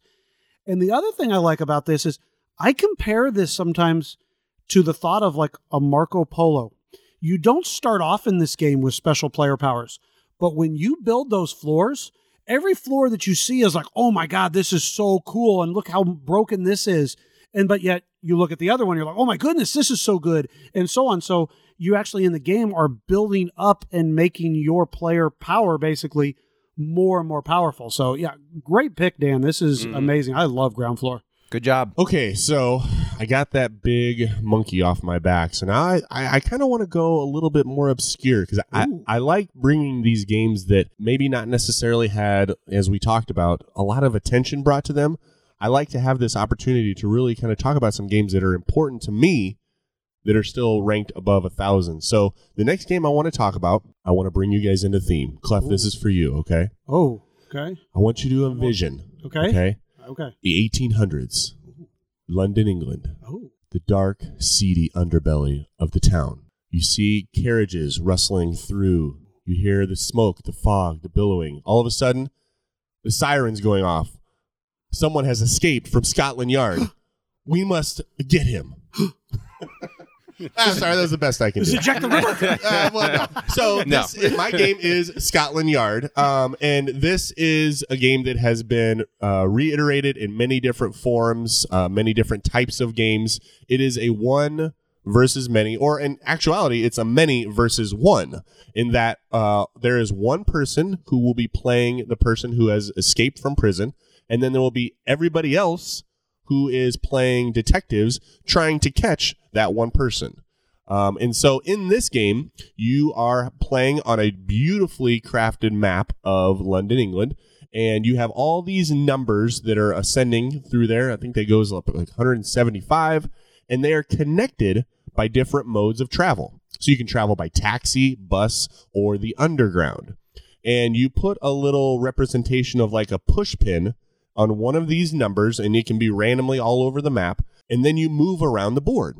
But how you move is really interesting. You actually have tokens that you have to exhaust. So, for example, if I want to move from space 1 to space 2, I have to use whatever the mode of transportation is available. That would be taxi. So I actually lose one of my taxi tokens, and everyone else will do the exact same thing. But here's the thing. We have no idea where Mr. X, the escapee, is. He is somewhere on the map, and what he is doing is he's moving from number to number, doing the same transportation that we are, but he's keeping whatever number location he is at hidden. And throughout the game, at certain intervals, he has to reveal his position, and that will allow us to kind of corner around him and potentially kind of make a plan. But all of that I'm explaining, that's normal. That's every type of hidden movement game. If you play Letters from Whitechapel, Fury of Dracula, those are all the same games. The reason why I love Scotland Yard is because it is pure, simple, hidden movement. There's no powers. There's no luck of the dice. There's no extra thing that can thwart your attack. It's literally the brain power of one person trying to overthrow the brain power of everyone else. And so many times when I have played this game, the table talk is what makes this game fantastic for me. We'll be sitting there, and Mr. X, who's the escapee, will be sitting there listening to us table talk, and we'll say, okay, if I move here, you move here, and I move back on my next turn here, he only can go to this space, or this space. You literally play the deduction game in front of the person you're trying to deduce. And it creates this like double-layered cat and mouse game saying, if we say we're going to go here, but we actually go here, he might go here, which is going to move him here. You have this building tension in this game, which I talked about a couple times before, where you have limited supplies in how your movement is. Every time I play this game, whether I'm playing with someone who's never played a board game or with seasoned gamers, we end up having a blast. It doesn't take too long, which I think is another testament to why this game is so good. But I just love this game. It's been done multiple times. There's quite a few designers to it, and I know Ravensburger did it initially, and I think it actually may have even won the Spiel des Jahres a long time ago, back in the 80s. But this game is just a classic to me. I think everyone needs to play this. If you are interested in Fury of Dracula or Letters of Whitechapel, those are the same styles of games. But I think that if you play Scotland Yard, you might get a sense if this is the type of game for you. As we talked about, it plays a large player count, so if that's an issue too, this is a fantastic game to pick. So my bold pick is going to be Scotland Yard. I've never played any of these type of games. The one versus many. Nope, I've never played any. You know what? of them. I bet you and Missy would probably like Hidden Movement. Okay. Well, I mean, she would like it, not necessarily you. You would not. Yeah, I mean, she would probably destroy you as well. But for me, a lot of those games, Scotland Yard, Spectre Ops is another one where, but I consider them almost 2-player games. I almost prefer to just control, because usually what happens, especially if you play at the full player count, because this goes up to like 6, right? Yeah. You usually have like someone who's kind of sit back and they let people dictate what their turn is, or it's just very obvious what they need to do, as far as to try to rein in whoever's playing. You get the quarterbacking, the alpha gamer. Yeah, you have to be able to control that and kind of let people speak up for themselves. I found a lot of times I'll put whoever I think is the alpha gamer as the escapee, as the Mr. X by themselves. So that way they're on their own and they can make their own decisions. And then I kind of force the table talk and I kind of lead the conversation to say, how should we solve this? And again, it's not about the game. It's about the experience. Whether we caught him in one turn or we were one turn away from him, it's about creating that experience where people remember the game, not necessarily how it turned out. Nice. All right. Chad, you are ready. Wow, you're really studying your list right there. Yeah, doing homework over there. I am doing homework over here because I just realized that one of the games, I don't know if I'm supposed to do this, but one of the games I had picked moved up. And so it was in the 900s now. Man, so Chad always picking games that doesn't. Yeah, I know.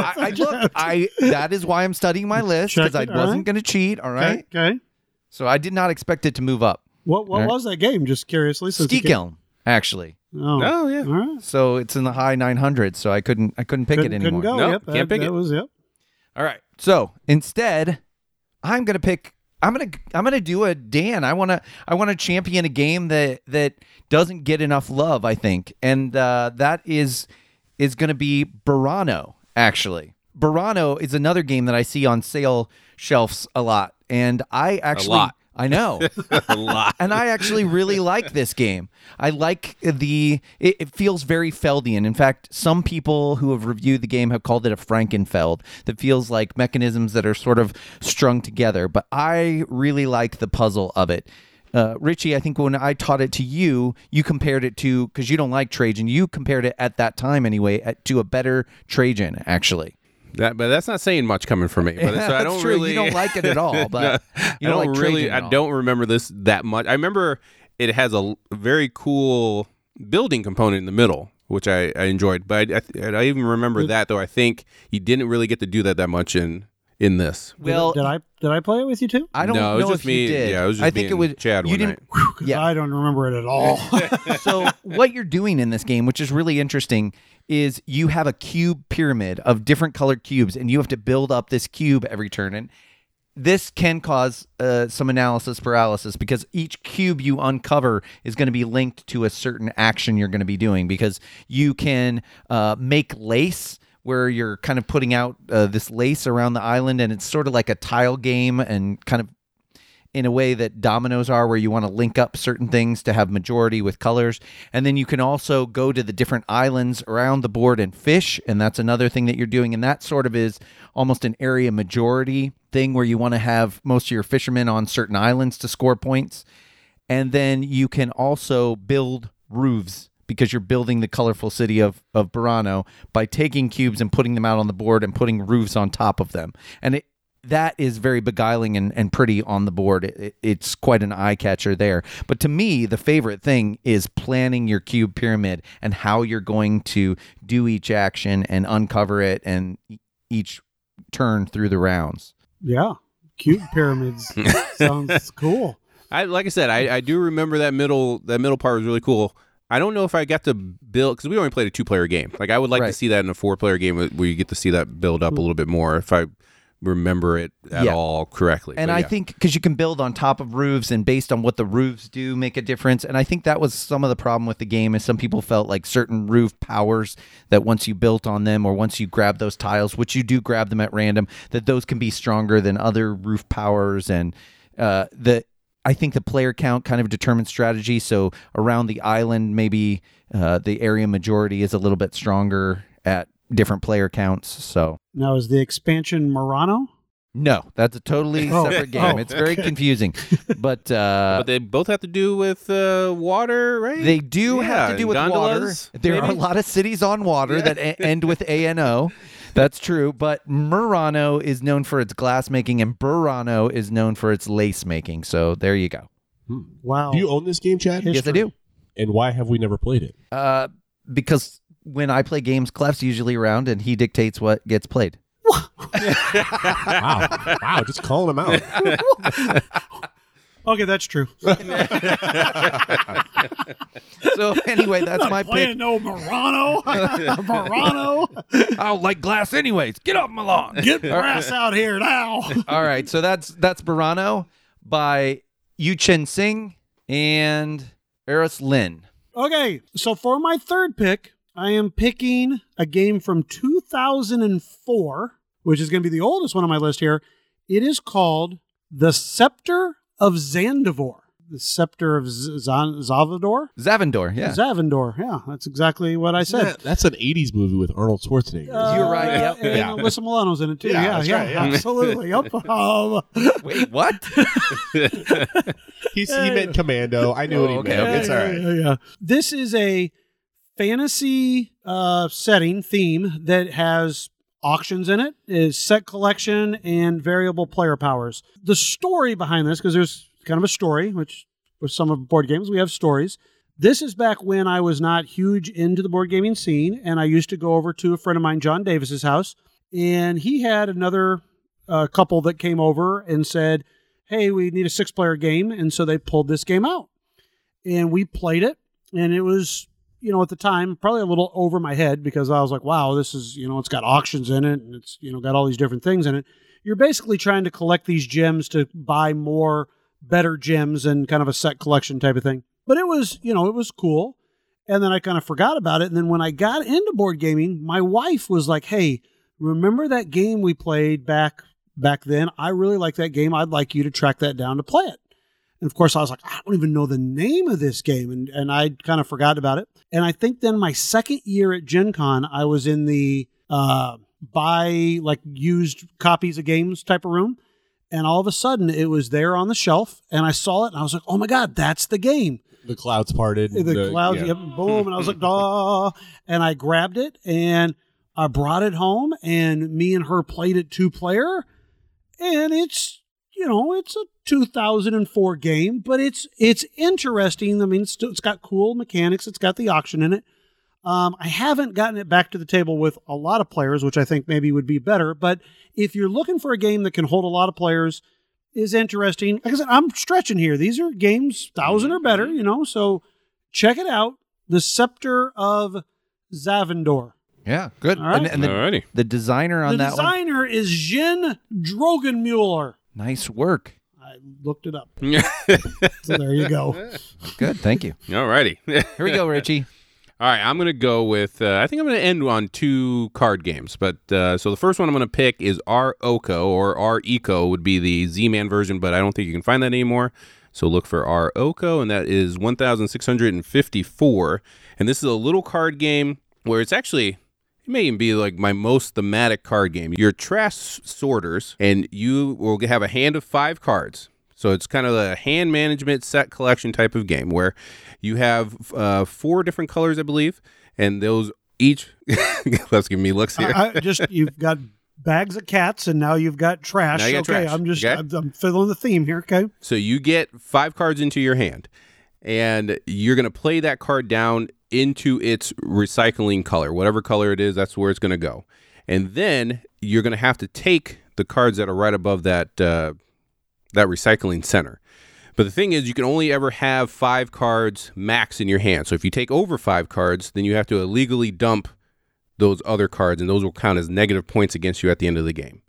And what you're trying to do is once you hit a certain threshold on each recycling center, you get to take the top scoring card for that recycling center. And they start off with, I believe it starts off 1 point, or no, starts off 0 points, 1 point, 2 points, -2, -1, and then like 4 and 5. So at the beginning, you know you're going to get a couple of points, but at some point, like all the factories are going to be at -2, and eventually you're going to probably need to take one of those. But at the end of the game, what happens is that each color you'll only score if you have at least 2 scoring cards. So you can take a negative scoring card every once in a while, as long as you don't take another one of that color, and then it won't count against you. But once again, it's a cool little card game. That hand management of having to stay at 5 cards is big in that game, because illegally dumping it could really hurt you. So you really have to manage your cards. You really have to watch where people are going and try to time out when you can go to that factory to get the cards where you'll be at the perfect hand limit and then get those points, but also trying to avoid the negative points. So ROCO, and it's the same designer. I'm blanking on his name, but the same designer as Traders of Osaka, which I know I've played with you. Yeah. And he does one other game that's really good. Can't remember it, but Traders of Osaka, another game you can check out, but I think it's above 1,000. That's why it's not on this list. Chad with the save. Susumi Kawasaki. There you go. Now, so and if I'm wrong about that name, Susumi. So you're trying to collect, you're trying to collect different colors. Like you're not trying to. No, you're sorting them. You're sorting them. So you're in your hand. You're going to have just random trash in your hand, but then you're taking it to the recycling center and putting it where it needs to go. Okay. Is kind of the theme. The type of the theme. Okay. Yeah. I'll bring it over one of these days. Okay. I was just trying to think in my head how Chad would screw that up and be like, oh, look, I got all these points. And then be like, oh, Chad, you got 0. Oh. I could definitely do that. Yeah. I'd like to issue a retraction, too. It is Susumu. Sorry. All right. Don't let it happen again. Okay. All right, Richie, finish it off for yours here. Okay. And then the last one I'm going to take is Bali, which is it's an older card game that just got reprinted in 2017. By White Goblin Games, and actually got 2 big box expansions, which is kind of odd because I'm the only person that I think even owns this game, but it's getting an expansion. It just had a new expansion at Essen this year. Anyways, in this game, you are in the reprint, or this is a reprint. The older version is Rapa Nui, and I believe this is the designer of Carcassonne. So start looking that up, Chad, or unless you know it off the top of your head, Klaus Tuber. There we go. And Dan with the save. Dan for the save. Wait. Yes, Jürgen Rode. Yes. There we go. Wow. Teamwork. Wow. Look at that, guys. So in this game, you are trying, it's a hard one to explain because it is a funky card game, but basically what happens in this game is that you're going to have 3 cards in your hand each turn, and you're going to only play down 1 card, 1 or 2 cards. And then you will pick up a card from these row or towers of cards that you have out in the tableau, and then the card that you pick up, the card that you expose, is the action that will trigger for scoring that turn. And there's a bunch of different type of scoring cards that you're going to score points throughout the game, but what you're trying to do in the middle is this sacrifice pile where you'll end up putting they have these different resources on cards. You'll end up putting those into that stack, but you're putting them down for the most part face down, so you can't tell how many of a particular resource is in that stack. And then at the end of the game, you'll go through that stack, and whatever one is most represented will score the highest amount of points, and then second most will score the second most, and so on and so forth. But so you're trying to kind of watch what people are collecting, try to see what they're putting into that stack, or try to guess what they're putting in that stack, and then start to try to hoard those resources so that when you get to the end of the game, you have the one that's going to score the most points for you. And that's Bali. It's getting a little wacky with the expansions that they're putting out, but the original game is good. And actually, the second expansion I can speak for is really good as well. I don't know about this new one that they just released. Do you? I'm intrigued because just hearing you talk about it, you're obviously very knowledgeable about this game. How do you even find these games? Are you just randomly buying stuff and then hope it throwing it up against the wall and hope it sticks? You missed the first part about the melatonin. I have a problem. Well, here's the thing. With card games, because they're usually cheap, right? I just buy card games. Okay. This list is full of trick-taking games that I've just bought, sight unseen. Sometimes I'll go off the cover. Sometimes I'll just go off if it's an Amigo game, I'll buy it. It's like $10. So when we hear about a good game, we're just not hearing about the 9 other not so good games. Well, they release a lot of random card games, and a lot of them don't make it over to the U.S. Huh. So if you hop on Amazon.de and just start searching through, like Amigos card games, the one that does Schmidt-Spiele, they do a lot of either random card games or roll and write, stuff like that. So I that's my job here at the podcast, is to get the weird. Yep. And we haven't played them. Sometimes I'll ask him on a Facebook Messenger message like, "Hey, how was that card game?" And sometimes he'll just send me a GIF of that when in Jurassic Park when she's reaching into that dinosaur poop. He just sends me a GIF of that. Basically, that's usually what. Yeah, they're not all good. They're not all good. All right. So I think it's back to my Back to you. final Your pick last here. pick. Make it good. I don't know why I keep talking about things before I do my pick, but I wanted to mention one thing that we did not say. We did exclude from our list any games within the past year. Right, because they wouldn't have the chance to make it up that there. far, maybe. So, because for those who don't know, City of the Big Shoulders would be on this list. But Did that come it out will- last year? That came out? Yeah, it came out. Yeah, I guess I'm not familiar with that game. Yeah, shut up. You know exactly what I'm talking Oh, about. yeah, I Okay. do. So anyway, otherwise, City of the Big Shoulders would just be a slam dunk here. But no, that's not on this list. And I have a feeling that will continue to climb. What are you actually picking? Yeah. Thank you. I'm getting there. Filibuster. Bali, by the way, got knocked off your list, so cross that off. Oh, gosh. Shoot. I'm going to have to. No, I'm going to go with Guillotine. Oh, wow. Card game. I am really I am surprised shocked you that picked you would this play one. this. Really? Well, I'm This- so surprised that I want to play this now after we finish recording. Oh, it's a fun little game. No, this game's not a bad little game. It really isn't. My family really enjoys this. This is one of those that I played back before I was heavy into gaming. It's very simple. You've got a row of 12 heads or people that are basically on the chopping block to get their head cut off, and you are trying to save them to put them into your pile. Now, obviously, some, like Marie Antoinette, she'll give you like 5 points if you're able to save her. But if you save, like the random, town drunk or something, he might be worth a negative 2 points to you. Or, like some, official from, the French Revolution or whatever. So, and you've got cards that you'll do different things to try to move them to different areas. But whoever's at the head of the line is who you always have to take into your play area. It's just an interesting little game. It plays 3 rounds, and you just add up your score and try to make the best score. It's fun. It's easy. My kids love it. I saw Mason the other day teaching it to his friends. So it's a good card. I mean, it may not be any Bali, but it's a good card game that I think people should check out. It's fun. And that's the designer of Smash Up, too, I think, Paul Anderson. He's done a few card games. Okay. Yeah, I can see that. It kind of, it's in that same realm. Sometimes it goes on a little too long. Yeah, for what it is. For what it is, yeah. But you know what's interesting about this game? I remember he said, and he would take it out. He regrets it. I think there's one card. I can't remember if it's a soldier or whatever. The big dictum in any game is make sure. Okay, so it's like an order or a rule. That's what dictum means. Okay. Okay. We all were. It's like elevator again. All right. So the big rule in creating a game is let your players do what's fun. Right.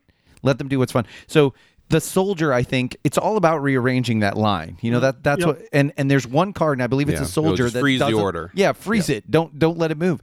And he says, I kind of regret putting that in the game because you take out the one fun thing when you play that card. So it's interesting. But I thought when I first got into the hobby, I'd played that a few times, and then I had read that. I was like, oh, okay, that makes sense. That's interesting. It's not a bad game. I'm just surprised that grumpy old Clef is picking Exactly. Guillotine. Ooh, that's right. Exactly. Well, Dan's here, liven me up a little bit. There you go. Maybe it's because it's about chopping I'm off shocked heads. too. So I don't even know what you're talking about. Who are you? Whoa. All right, Chad, what's your last pick? All right, nobody at this table is going to care that I sniped this pick because they would never have picked it in a million years, but it is in my top 10, so it's going on the list. It's Tramways from Alvin Viard. It had to get in there. It's 1,100, and I think that's a travesty. Nobody else feels that way, I know, at this table. That's fine. I love the game. I quite honestly looked at this list and thought there was 30 games that you could have picked. I mean, there was Forum Trajanum. There was Piedmont's, there was Castiel. Not Castiel, those were all on I'm the surprised you list. didn't Those take were all You on the had list. all kinds of games to pick from. But Tramways was, it's in my top 10, and with good reason. So Alban Viard used to do a lot of maps for Age of Steam, and he still has some, which is another one of my favorite games, and it's fast becoming Clef's. I think he had mentioned that last podcast. It is fastly climbing my list. So he loves that, and this is sort of a riff on Age of Steam with the railways and connecting, and that's what he meant it to be. And then it adds deck building in. So the downside for Richie, I think, is that you get stress in this game. It's a very punishing game, and whatever you want to do adds a lot of stress. And so I think that's one thing that makes a difference. But basically, you are building tramways to escort passengers around to different buildings. They're either going to work or to home or different things like that. And you're using cards from your hand, and they are multi-use cards. And so they have a lot of actions on them. And if you want to use them for 2 actions on a card or more, you're going to take more stress. And that moves you back into negative points territory. And the more stress you take, the more punishing it is. But again, you get to buy cards. You get to add them to your hand. You get to try to combo together certain actions. But it is a tight game, and that's why I enjoy it. The auction, too, is very punishing as well, because you can end up really escalating that auction quickly, because when you bid, then you have to add to what you bid by a large amount, usually each round as it goes around. So Tramways is my pick. I will actually say, I'm sorry, Richie, I will say this. This game is in my wish list. And for what reason, I have no idea. It's in there, I think, because the game has been around a long time, and I've heard it mentioned so many times that I've been so intrigued about it. But I have never played it. I really don't know anything besides what you just explained. But I really want to at least try this game. Richie be damned. I think I need to play it. Here, That's a good phrase. Yeah. That was your first time teaching the game. Yeah. So I think now that you're more comfortable with it, I will play it again with a new teach. But don't you ever mention Age of Steam and Tramways in the same sentence again. Yeah. Wow. I'm telling you, that's what the designer was going for. I'm just saying. I'm just stating saying. fact. Okay. Don't do it. All right. Well, here's the thing. I already promised Corey I would teach him at ATB Con. So Okay. if you want in on that game, Dan, you're welcome. I'm in. Sign me up. All right. Dan, finish us off. Okay, so looking over the list, I know we excluded 2019, but I feel like 2018 is kind of a cop-out too, because they're still kind of climbing at 2018, and so I wanted to go back. I wanted to go way back. I'm going all the way back to 1997. Ooh. So I don't know if anybody's keeping track, but I did 1983 with Scotland Yard, so now I'm going 97. So I think I should get bonus points just for the age of my games. Does that count for anything? Well, if we were high tech, we would give you a ding. Okay, but we don't get those. All right. We'll give you a ding. Yeah, I'll throw a I'll ding take a in ding. there. All right, Yeah, all I'll right. give you a ding. Just one ding. I'm not asking for more than Well, one. here's the thing, Dan, is we don't decide this. Our Punch Bunch listeners will decide. Okay. So maybe they'll throw you some votes because your games are older and obscure. But Okay, well, I don't know. you heard it here first then. Okay, so without further ado, then, let me round out this draft. I'm going to go abstract on y'all, if that's all right. I'm going abstract. Again, I want to bring to light a game that I don't think gets as much love as it should. So the game that I'm going to talk about is actually a series of games that was put out by a publisher that really wanted to make simple games component-wise, but heavy on complexity, and they increased the craftsmanship so that it's all wooden pieces. So really, really fine craftsmanship. Clef, you're giving me a weird look. I actually forced you to play this game with me. I was wondering if this is one of the ones you forced me to play. Okay? The name of the game is Corridor. Okay. Oh, okay, yeah. So they have a whole line of games, but I think that this is the game that is the pinnacle of those games. Have you ever heard of this game, Chad? Yeah, it starts with a Q, right? It's Corridor with a Q. Yeah, it's doing like a weird kind of play upon words when it talks about that. But what you have in front of you is, well, first of all, it's a 2-player game primarily. There's rules for 4, but it's best at 2. You have a player board in front of and a shared board in front of you and the other player. And again, it's all nice wooden bits. And I believe it's like, I want to say a 12 by 12 grid of elevated squares. Okay, so you almost have like ravines in between each of the squares. And then you have your little pawn on your side, and then you have the opponent's on his side, and then you have these little wooden planks. They're maybe like 1.5 inches long, and you have 10, and your opponent has 10. And on your turn, it's very simple. You can do one of two things. You can either move your pawn orthogonally 1 space, or you can take one of those 10 wooden planks and place it anywhere you want in between those elevated spaces in those ravines, which effectively will alter the direction of where your opponent can go. The only rule is you can never 100% fully block off where your opponent can go. So if you can visualize this, you are just trying to get from one end straight to the other end, like to their end zone. And they're obviously trying to do the same thing. So as your first game goes, and I think Clef, when we played a couple times, the first thing you're doing is you just start moving your pawn, and you're like, okay, well, I'm just going to move it. And then immediately your opponent blocks you with one. And so you're like, okay, well, I'll just go to the left 1 space and then continue going forward. And then they'll continue placing it, blocking it, and then blocking it until eventually they run out of pieces and they can no longer block you. So now it's just a one-way path. But the path that they just blocked for you is also blocking themselves. It's a shared board. So you have this whole spatial element where you're saying, okay, I'm creating a barrier for my opponent, but I'm also creating a barrier for myself. And as you play more and more games, you start to realize, okay, maybe instead of blocking my opponent, I should actually create a path for myself that only I can go in, like make a straight hallway that only I can go in. As you play this game, and as I've played this with my 8-year-old, I've played this with my grandmother, I've played this with everybody in between. The more you play it, it really utilizes a part of the brain that I think is starting to go away. Every time we play a game and we teach somebody, the first thing, even if we don't even care about the theme, the first thing we always say is, well, here's what you're doing in this game. You're an artisan, you're a merchant, you're a trader, you're doing all this stuff, and this game, it just throws all of that out, and it just says, here's what you have to do. Be smarter than your opponent. And I think it brings a simplicity to the types of games that we play that I miss, and I enjoy doing it. And the fact that I can play it with all these varied types of people is just something that I love. I covet this game. As I talked about, there's a whole line of these wooden games that are so fantastic. They're visually appealing. I have it actually set up in my game room ready to play, and so people see it and they're like, wow, what is that? And I can pull it down and start playing it.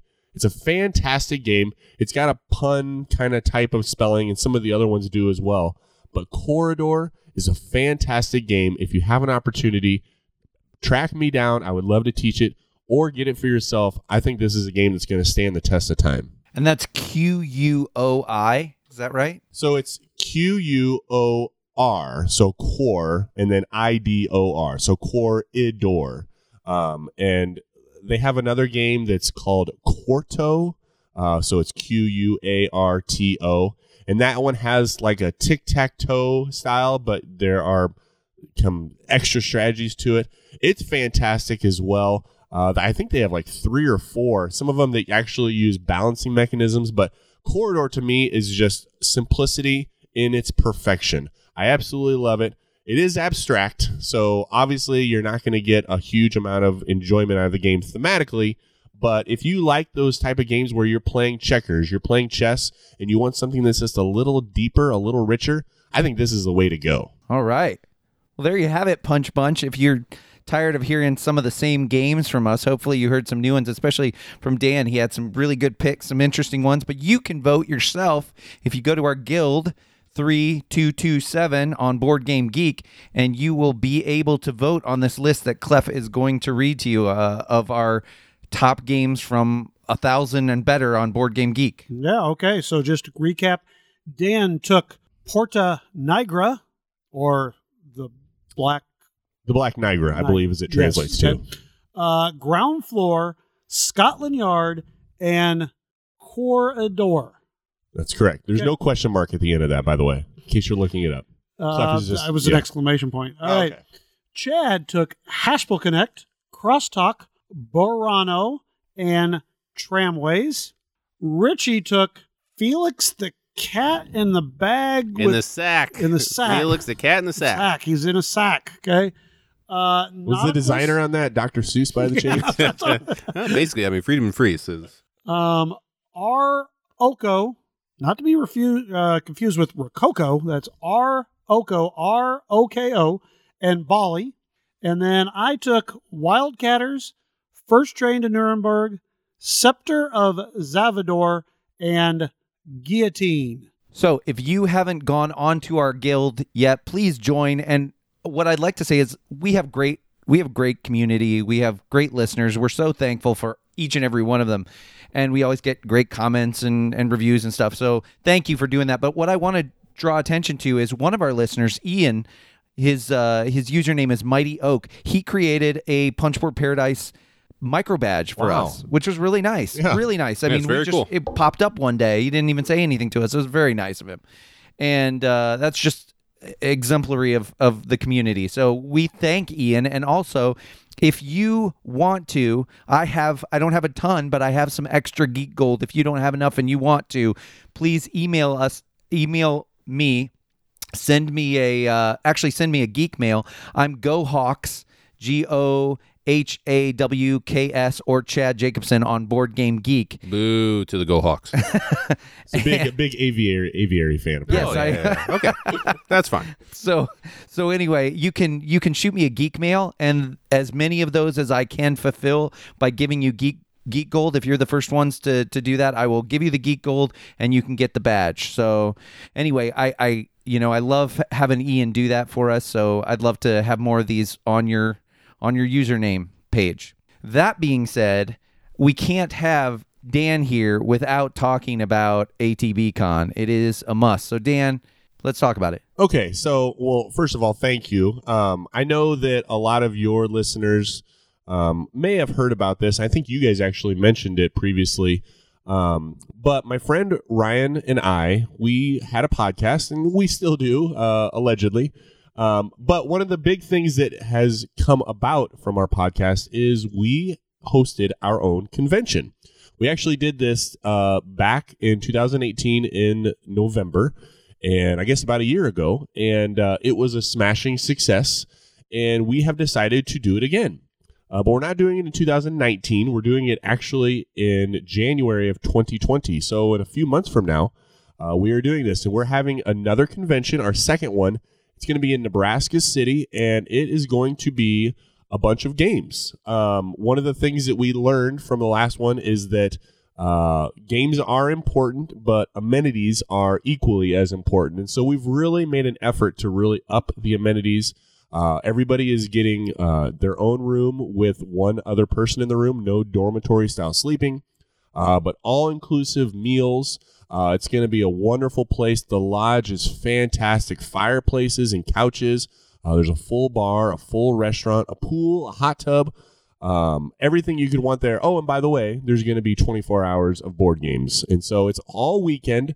We have all the details on our guild page. If you go over to Across the Boards guild page, we also have one of our most recent podcasts you can download. There's information on there, but if you are interested, it is going to be next year, January 17th, 18th, and 19th. That's a Friday through Sunday.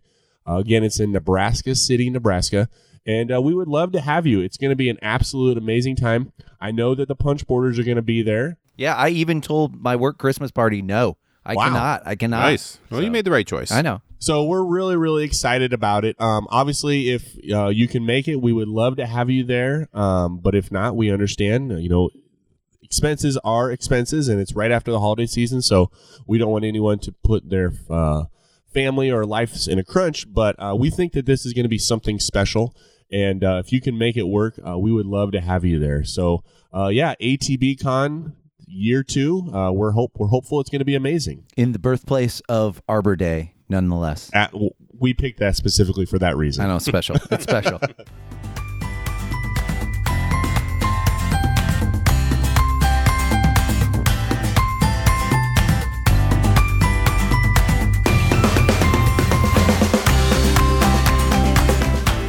now it's time for Punchboard Previous Plays, and we've got a good one this week. We're trying to catch up. I'm excited. All right. Well, this is kind of one of our more infamous episodes. So, what is it? More than a year ago, we reviewed Root by Leader Games. Wait, Clef, Clef, come back. Clef, come back. What? This is the real reason I was brought here. I feel my purpose. Okay. Yes, I needed you here, Dan. Okay, I'm here for you. Well, then you start. I mean, because you didn't do our previous play reading, but what do you think about Root, Dan? Well, Root is it's an enigma. Let me just start off with saying that. I think that the hype was not as deserving as it was actually given. I will say that the game was overhyped, or at least maybe misrepresented. But that's probably going to be my only negative that I'm going to say about this game. Of all the coin games that I have played, this is the absolute best. Now, of all the coin games, this is the only one that I've played. But that aside, I would just like to say that I think that this game gets a bad rap. Every time I hear someone talk negatively about this game, they talk about how difficult it is to teach. Now, I don't think that should go into consideration of how you rate a game. I certainly think that there are difficulties when you teach any game, but I don't think that your inability to teach a game should go into how you generally feel about a game. Now, your opinion of that could certainly weigh into that, but I think if you are actually trying to value a game, that you really can't say, well, it was really hard to teach, and I don't like teaching it because it's such a difficult game for people to get on their first play, that I downgrade the game. That being said, I want to set all that aside. I love the way the game plays. I love the asymmetric powers. I love the building tension of the game. I love the way that nobody generally, except one faction, ever loses victory points. It's all a progression towards getting to that final score. I like that everybody does a few things similarly, but the things that they don't do similarly are completely, vastly different. It blows me away that every time I teach this game, and to be honest, when I teach it, I don't have issues teaching it.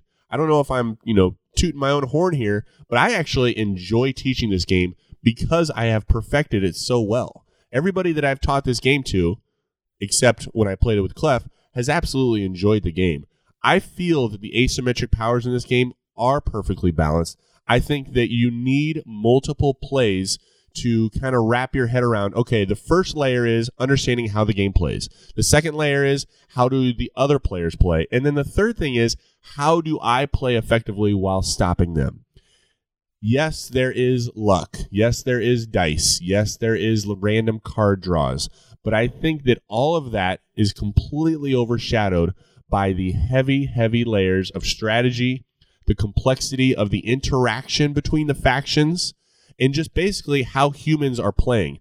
All that to put together, to me, this is a perfect game if you like this style of game, where there is war simulation, asymmetric powers with a slight bit of luck. If that's the type of game you like, to me, throw in that theme. This is a perfect game. So on the Punchboard Paradise rating scale, which we give 1 to 6, where 1 means being miserable and 6 is like it's probably it has the potential to be a top 10 game for you of all time. Where are you putting this? Can I do half points? No. Can I do 2 different ratings? No split. No split rating. Gosh.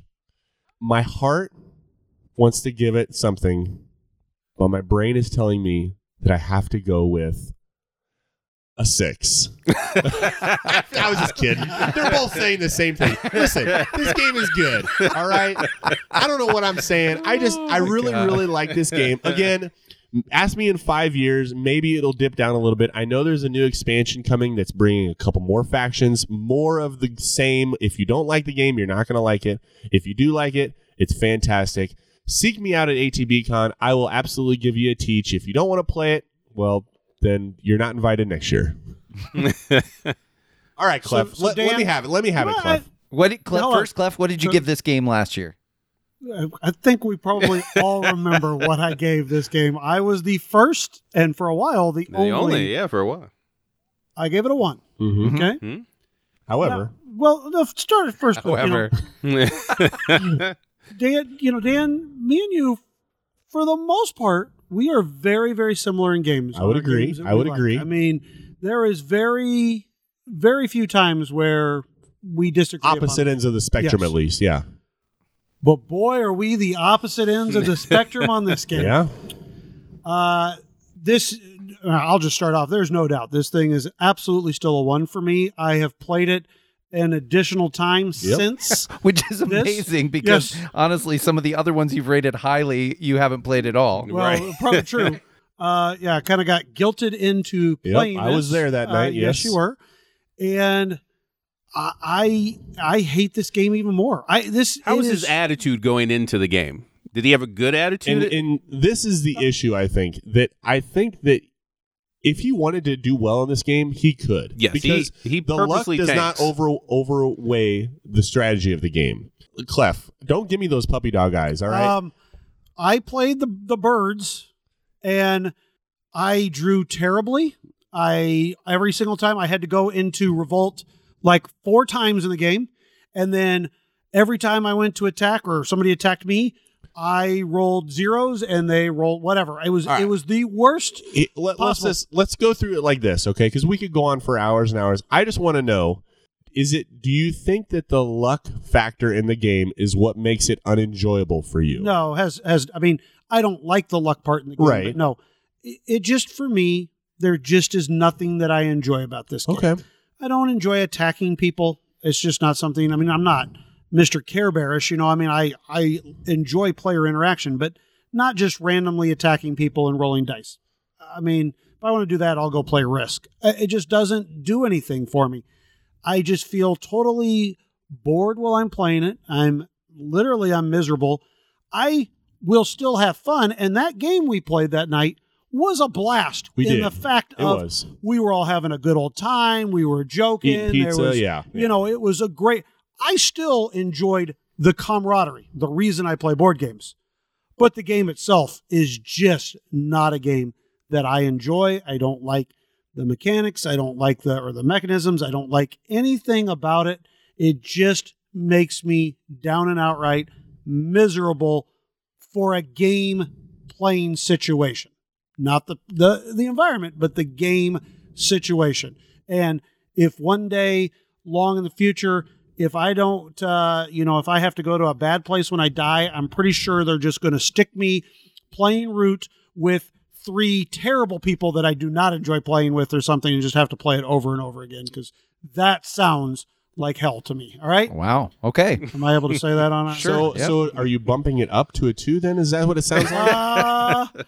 Can I go negative numbers? No, Is no that negative. possible? No, you 'Cause- cannot. Oh, okay. Okay. Well, it stays a All right. 1 for Clef. All right. Richie, what did you give it last time? I believe I gave it a 5 last time. Yeah, that sounds right.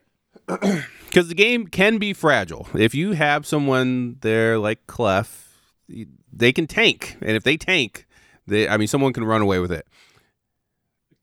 Okay. So, for me, I love it. I have a group that I play this with, and it's a game that, once again, I would agree with Danny. I don't think it's that hard to teach. The base mechanisms that everyone uses are really simple. Those you get out of the way in about 5 minutes, and then you just got to teach the faction. And in my opinion, it's not that hard to teach. I've seen, because we're going to get to the comments here, a lot of people say certain factions are overpowered. The only faction that has a good hold at the beginning of the game are the cats. Yeah. Outside of that, I've seen every faction win. Yep. I've won with every faction. I've seen every faction get blown out in a game. So it's across the board. It can go either way with the factions. I haven't gotten the Kickstarter in yet, so I want to play with those. That could possibly take it to a 6 for me. But yeah, you gotta have your group that you play with, though, because I can definitely see people get put off easily if they get hosed, which can happen, but I don't know. I just think you need players like Dan. Jake is another player that we play with that they quickly learn games and just play. They're not overly worried about the balance and stuff like that. Just go out and play the game. 5 for me still. What about you, Chad? I gave it a 3, and I'm going to stay there. If somebody brought it out, I would definitely play it. I don't feel that I need to own it, which is where it starts getting into 4 territory or 5 territory. The one thing it does for me, and the reason I would play it, is because I like how asymmetric the factions are, and that's fun for me to mess around with. That's why I play so many new games, because I like looking at a system and seeing how it works. I'm not overly concerned about whether I win. I haven't won, I don't think, in this game. But I do feel like, all right, you don't need to shake your head there. I do feel like that you do have to babysit. That's my issue with it, because I taught it most of the times we played it. I had the game originally and sold it, but I basically felt like I had to babysit when I taught the game. It wasn't that the teaching, it was more like, hey, you guys, look at the trash panda. He's going to run away with this because nobody is bothering him. We got to do this. And so if players are new, they will let that happen because they're trying to figure out so many different things. So I think it does benefit from a steady group to play this game with. That's my feeling on it. Yeah, I can't argue that. But I mean, that would also be, for me, Arkwright. Like, Arkwright, difficult to teach. And it's something that if you don't watch someone on their first game, they're probably going to get screwed. Yeah. And they're probably going to lose quickly, and they're going to play a 6-hour game. Yeah, and my one has nothing to do with the teach. I mean, quite honestly, I've never taught it, but I mean, that has nothing to do with it for me. It's just straight up the game. Do you I'm curious, Dan, because you love to teach. Is that an extra bonus for you, though, because you feel like you are such a good teacher in this game? I mean, does that bump it up a little bit, or is it straight as 6 because of the game? Just kind of listening to Chad talk, I do like the absolute ridiculousness of the asymmetry. I like that, granted, you're all trying to score points, and I think that's what kind of grounds it. You're all trying to score points, but I do like that it's so different, not necessarily in why you're doing it. You're all trying to get points, but how you do it. But it's not so different that it makes it confusing.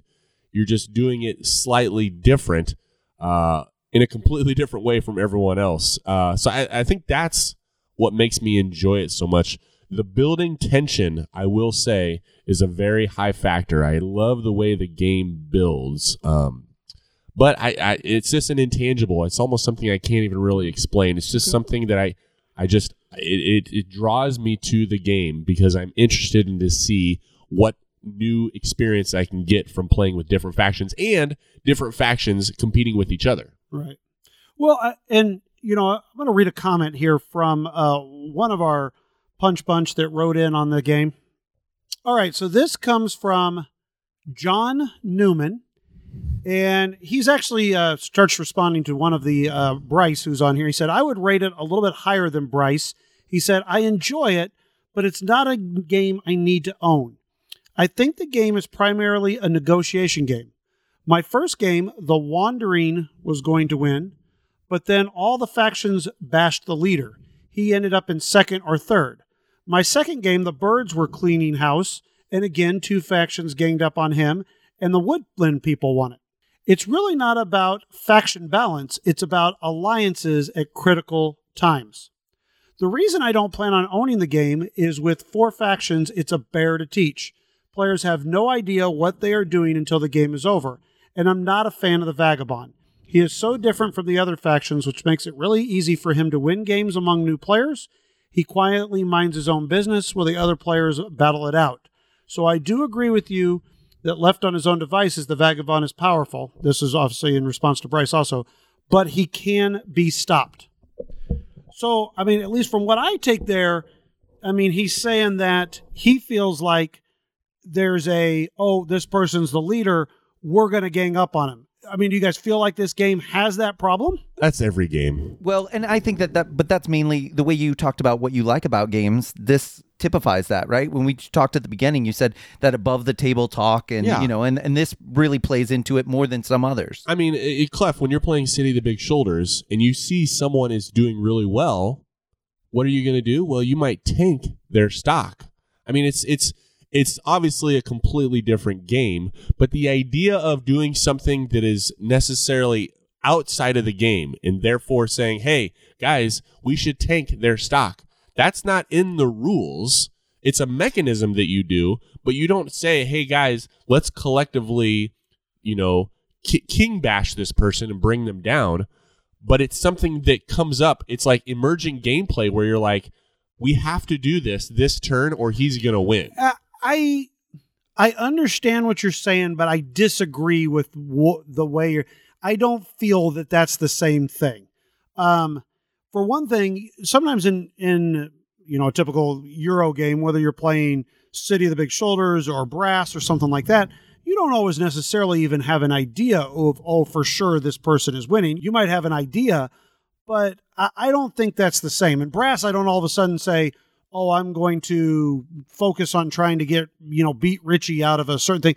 I'm still just trying to play my game for the most part. Yeah. Where in Root, I feel like, and I've only played the game 4 times, so I'm not an expert on it, but I do feel like there is certainly a point where it's like, okay, the games I have played, okay, this person's winning, okay, what are we going to do to try to stop them from winning? Yeah. I mean, like Crystal Palace, which we just reviewed. I mean, like you had that game where your son was up and everyone just started hitting him, taking him down. Yeah. Well, he wasn't winning though. So, but well, here let me pose a counterpoint. Okay. Okay. Graham Hall posted, and he's Grimbo on BGG. It was short and sweet. He wrote right here. He said, "It's a 5 for me. Every game is fun and different. We haven't had any real problems teaching to gamers or non-gamers."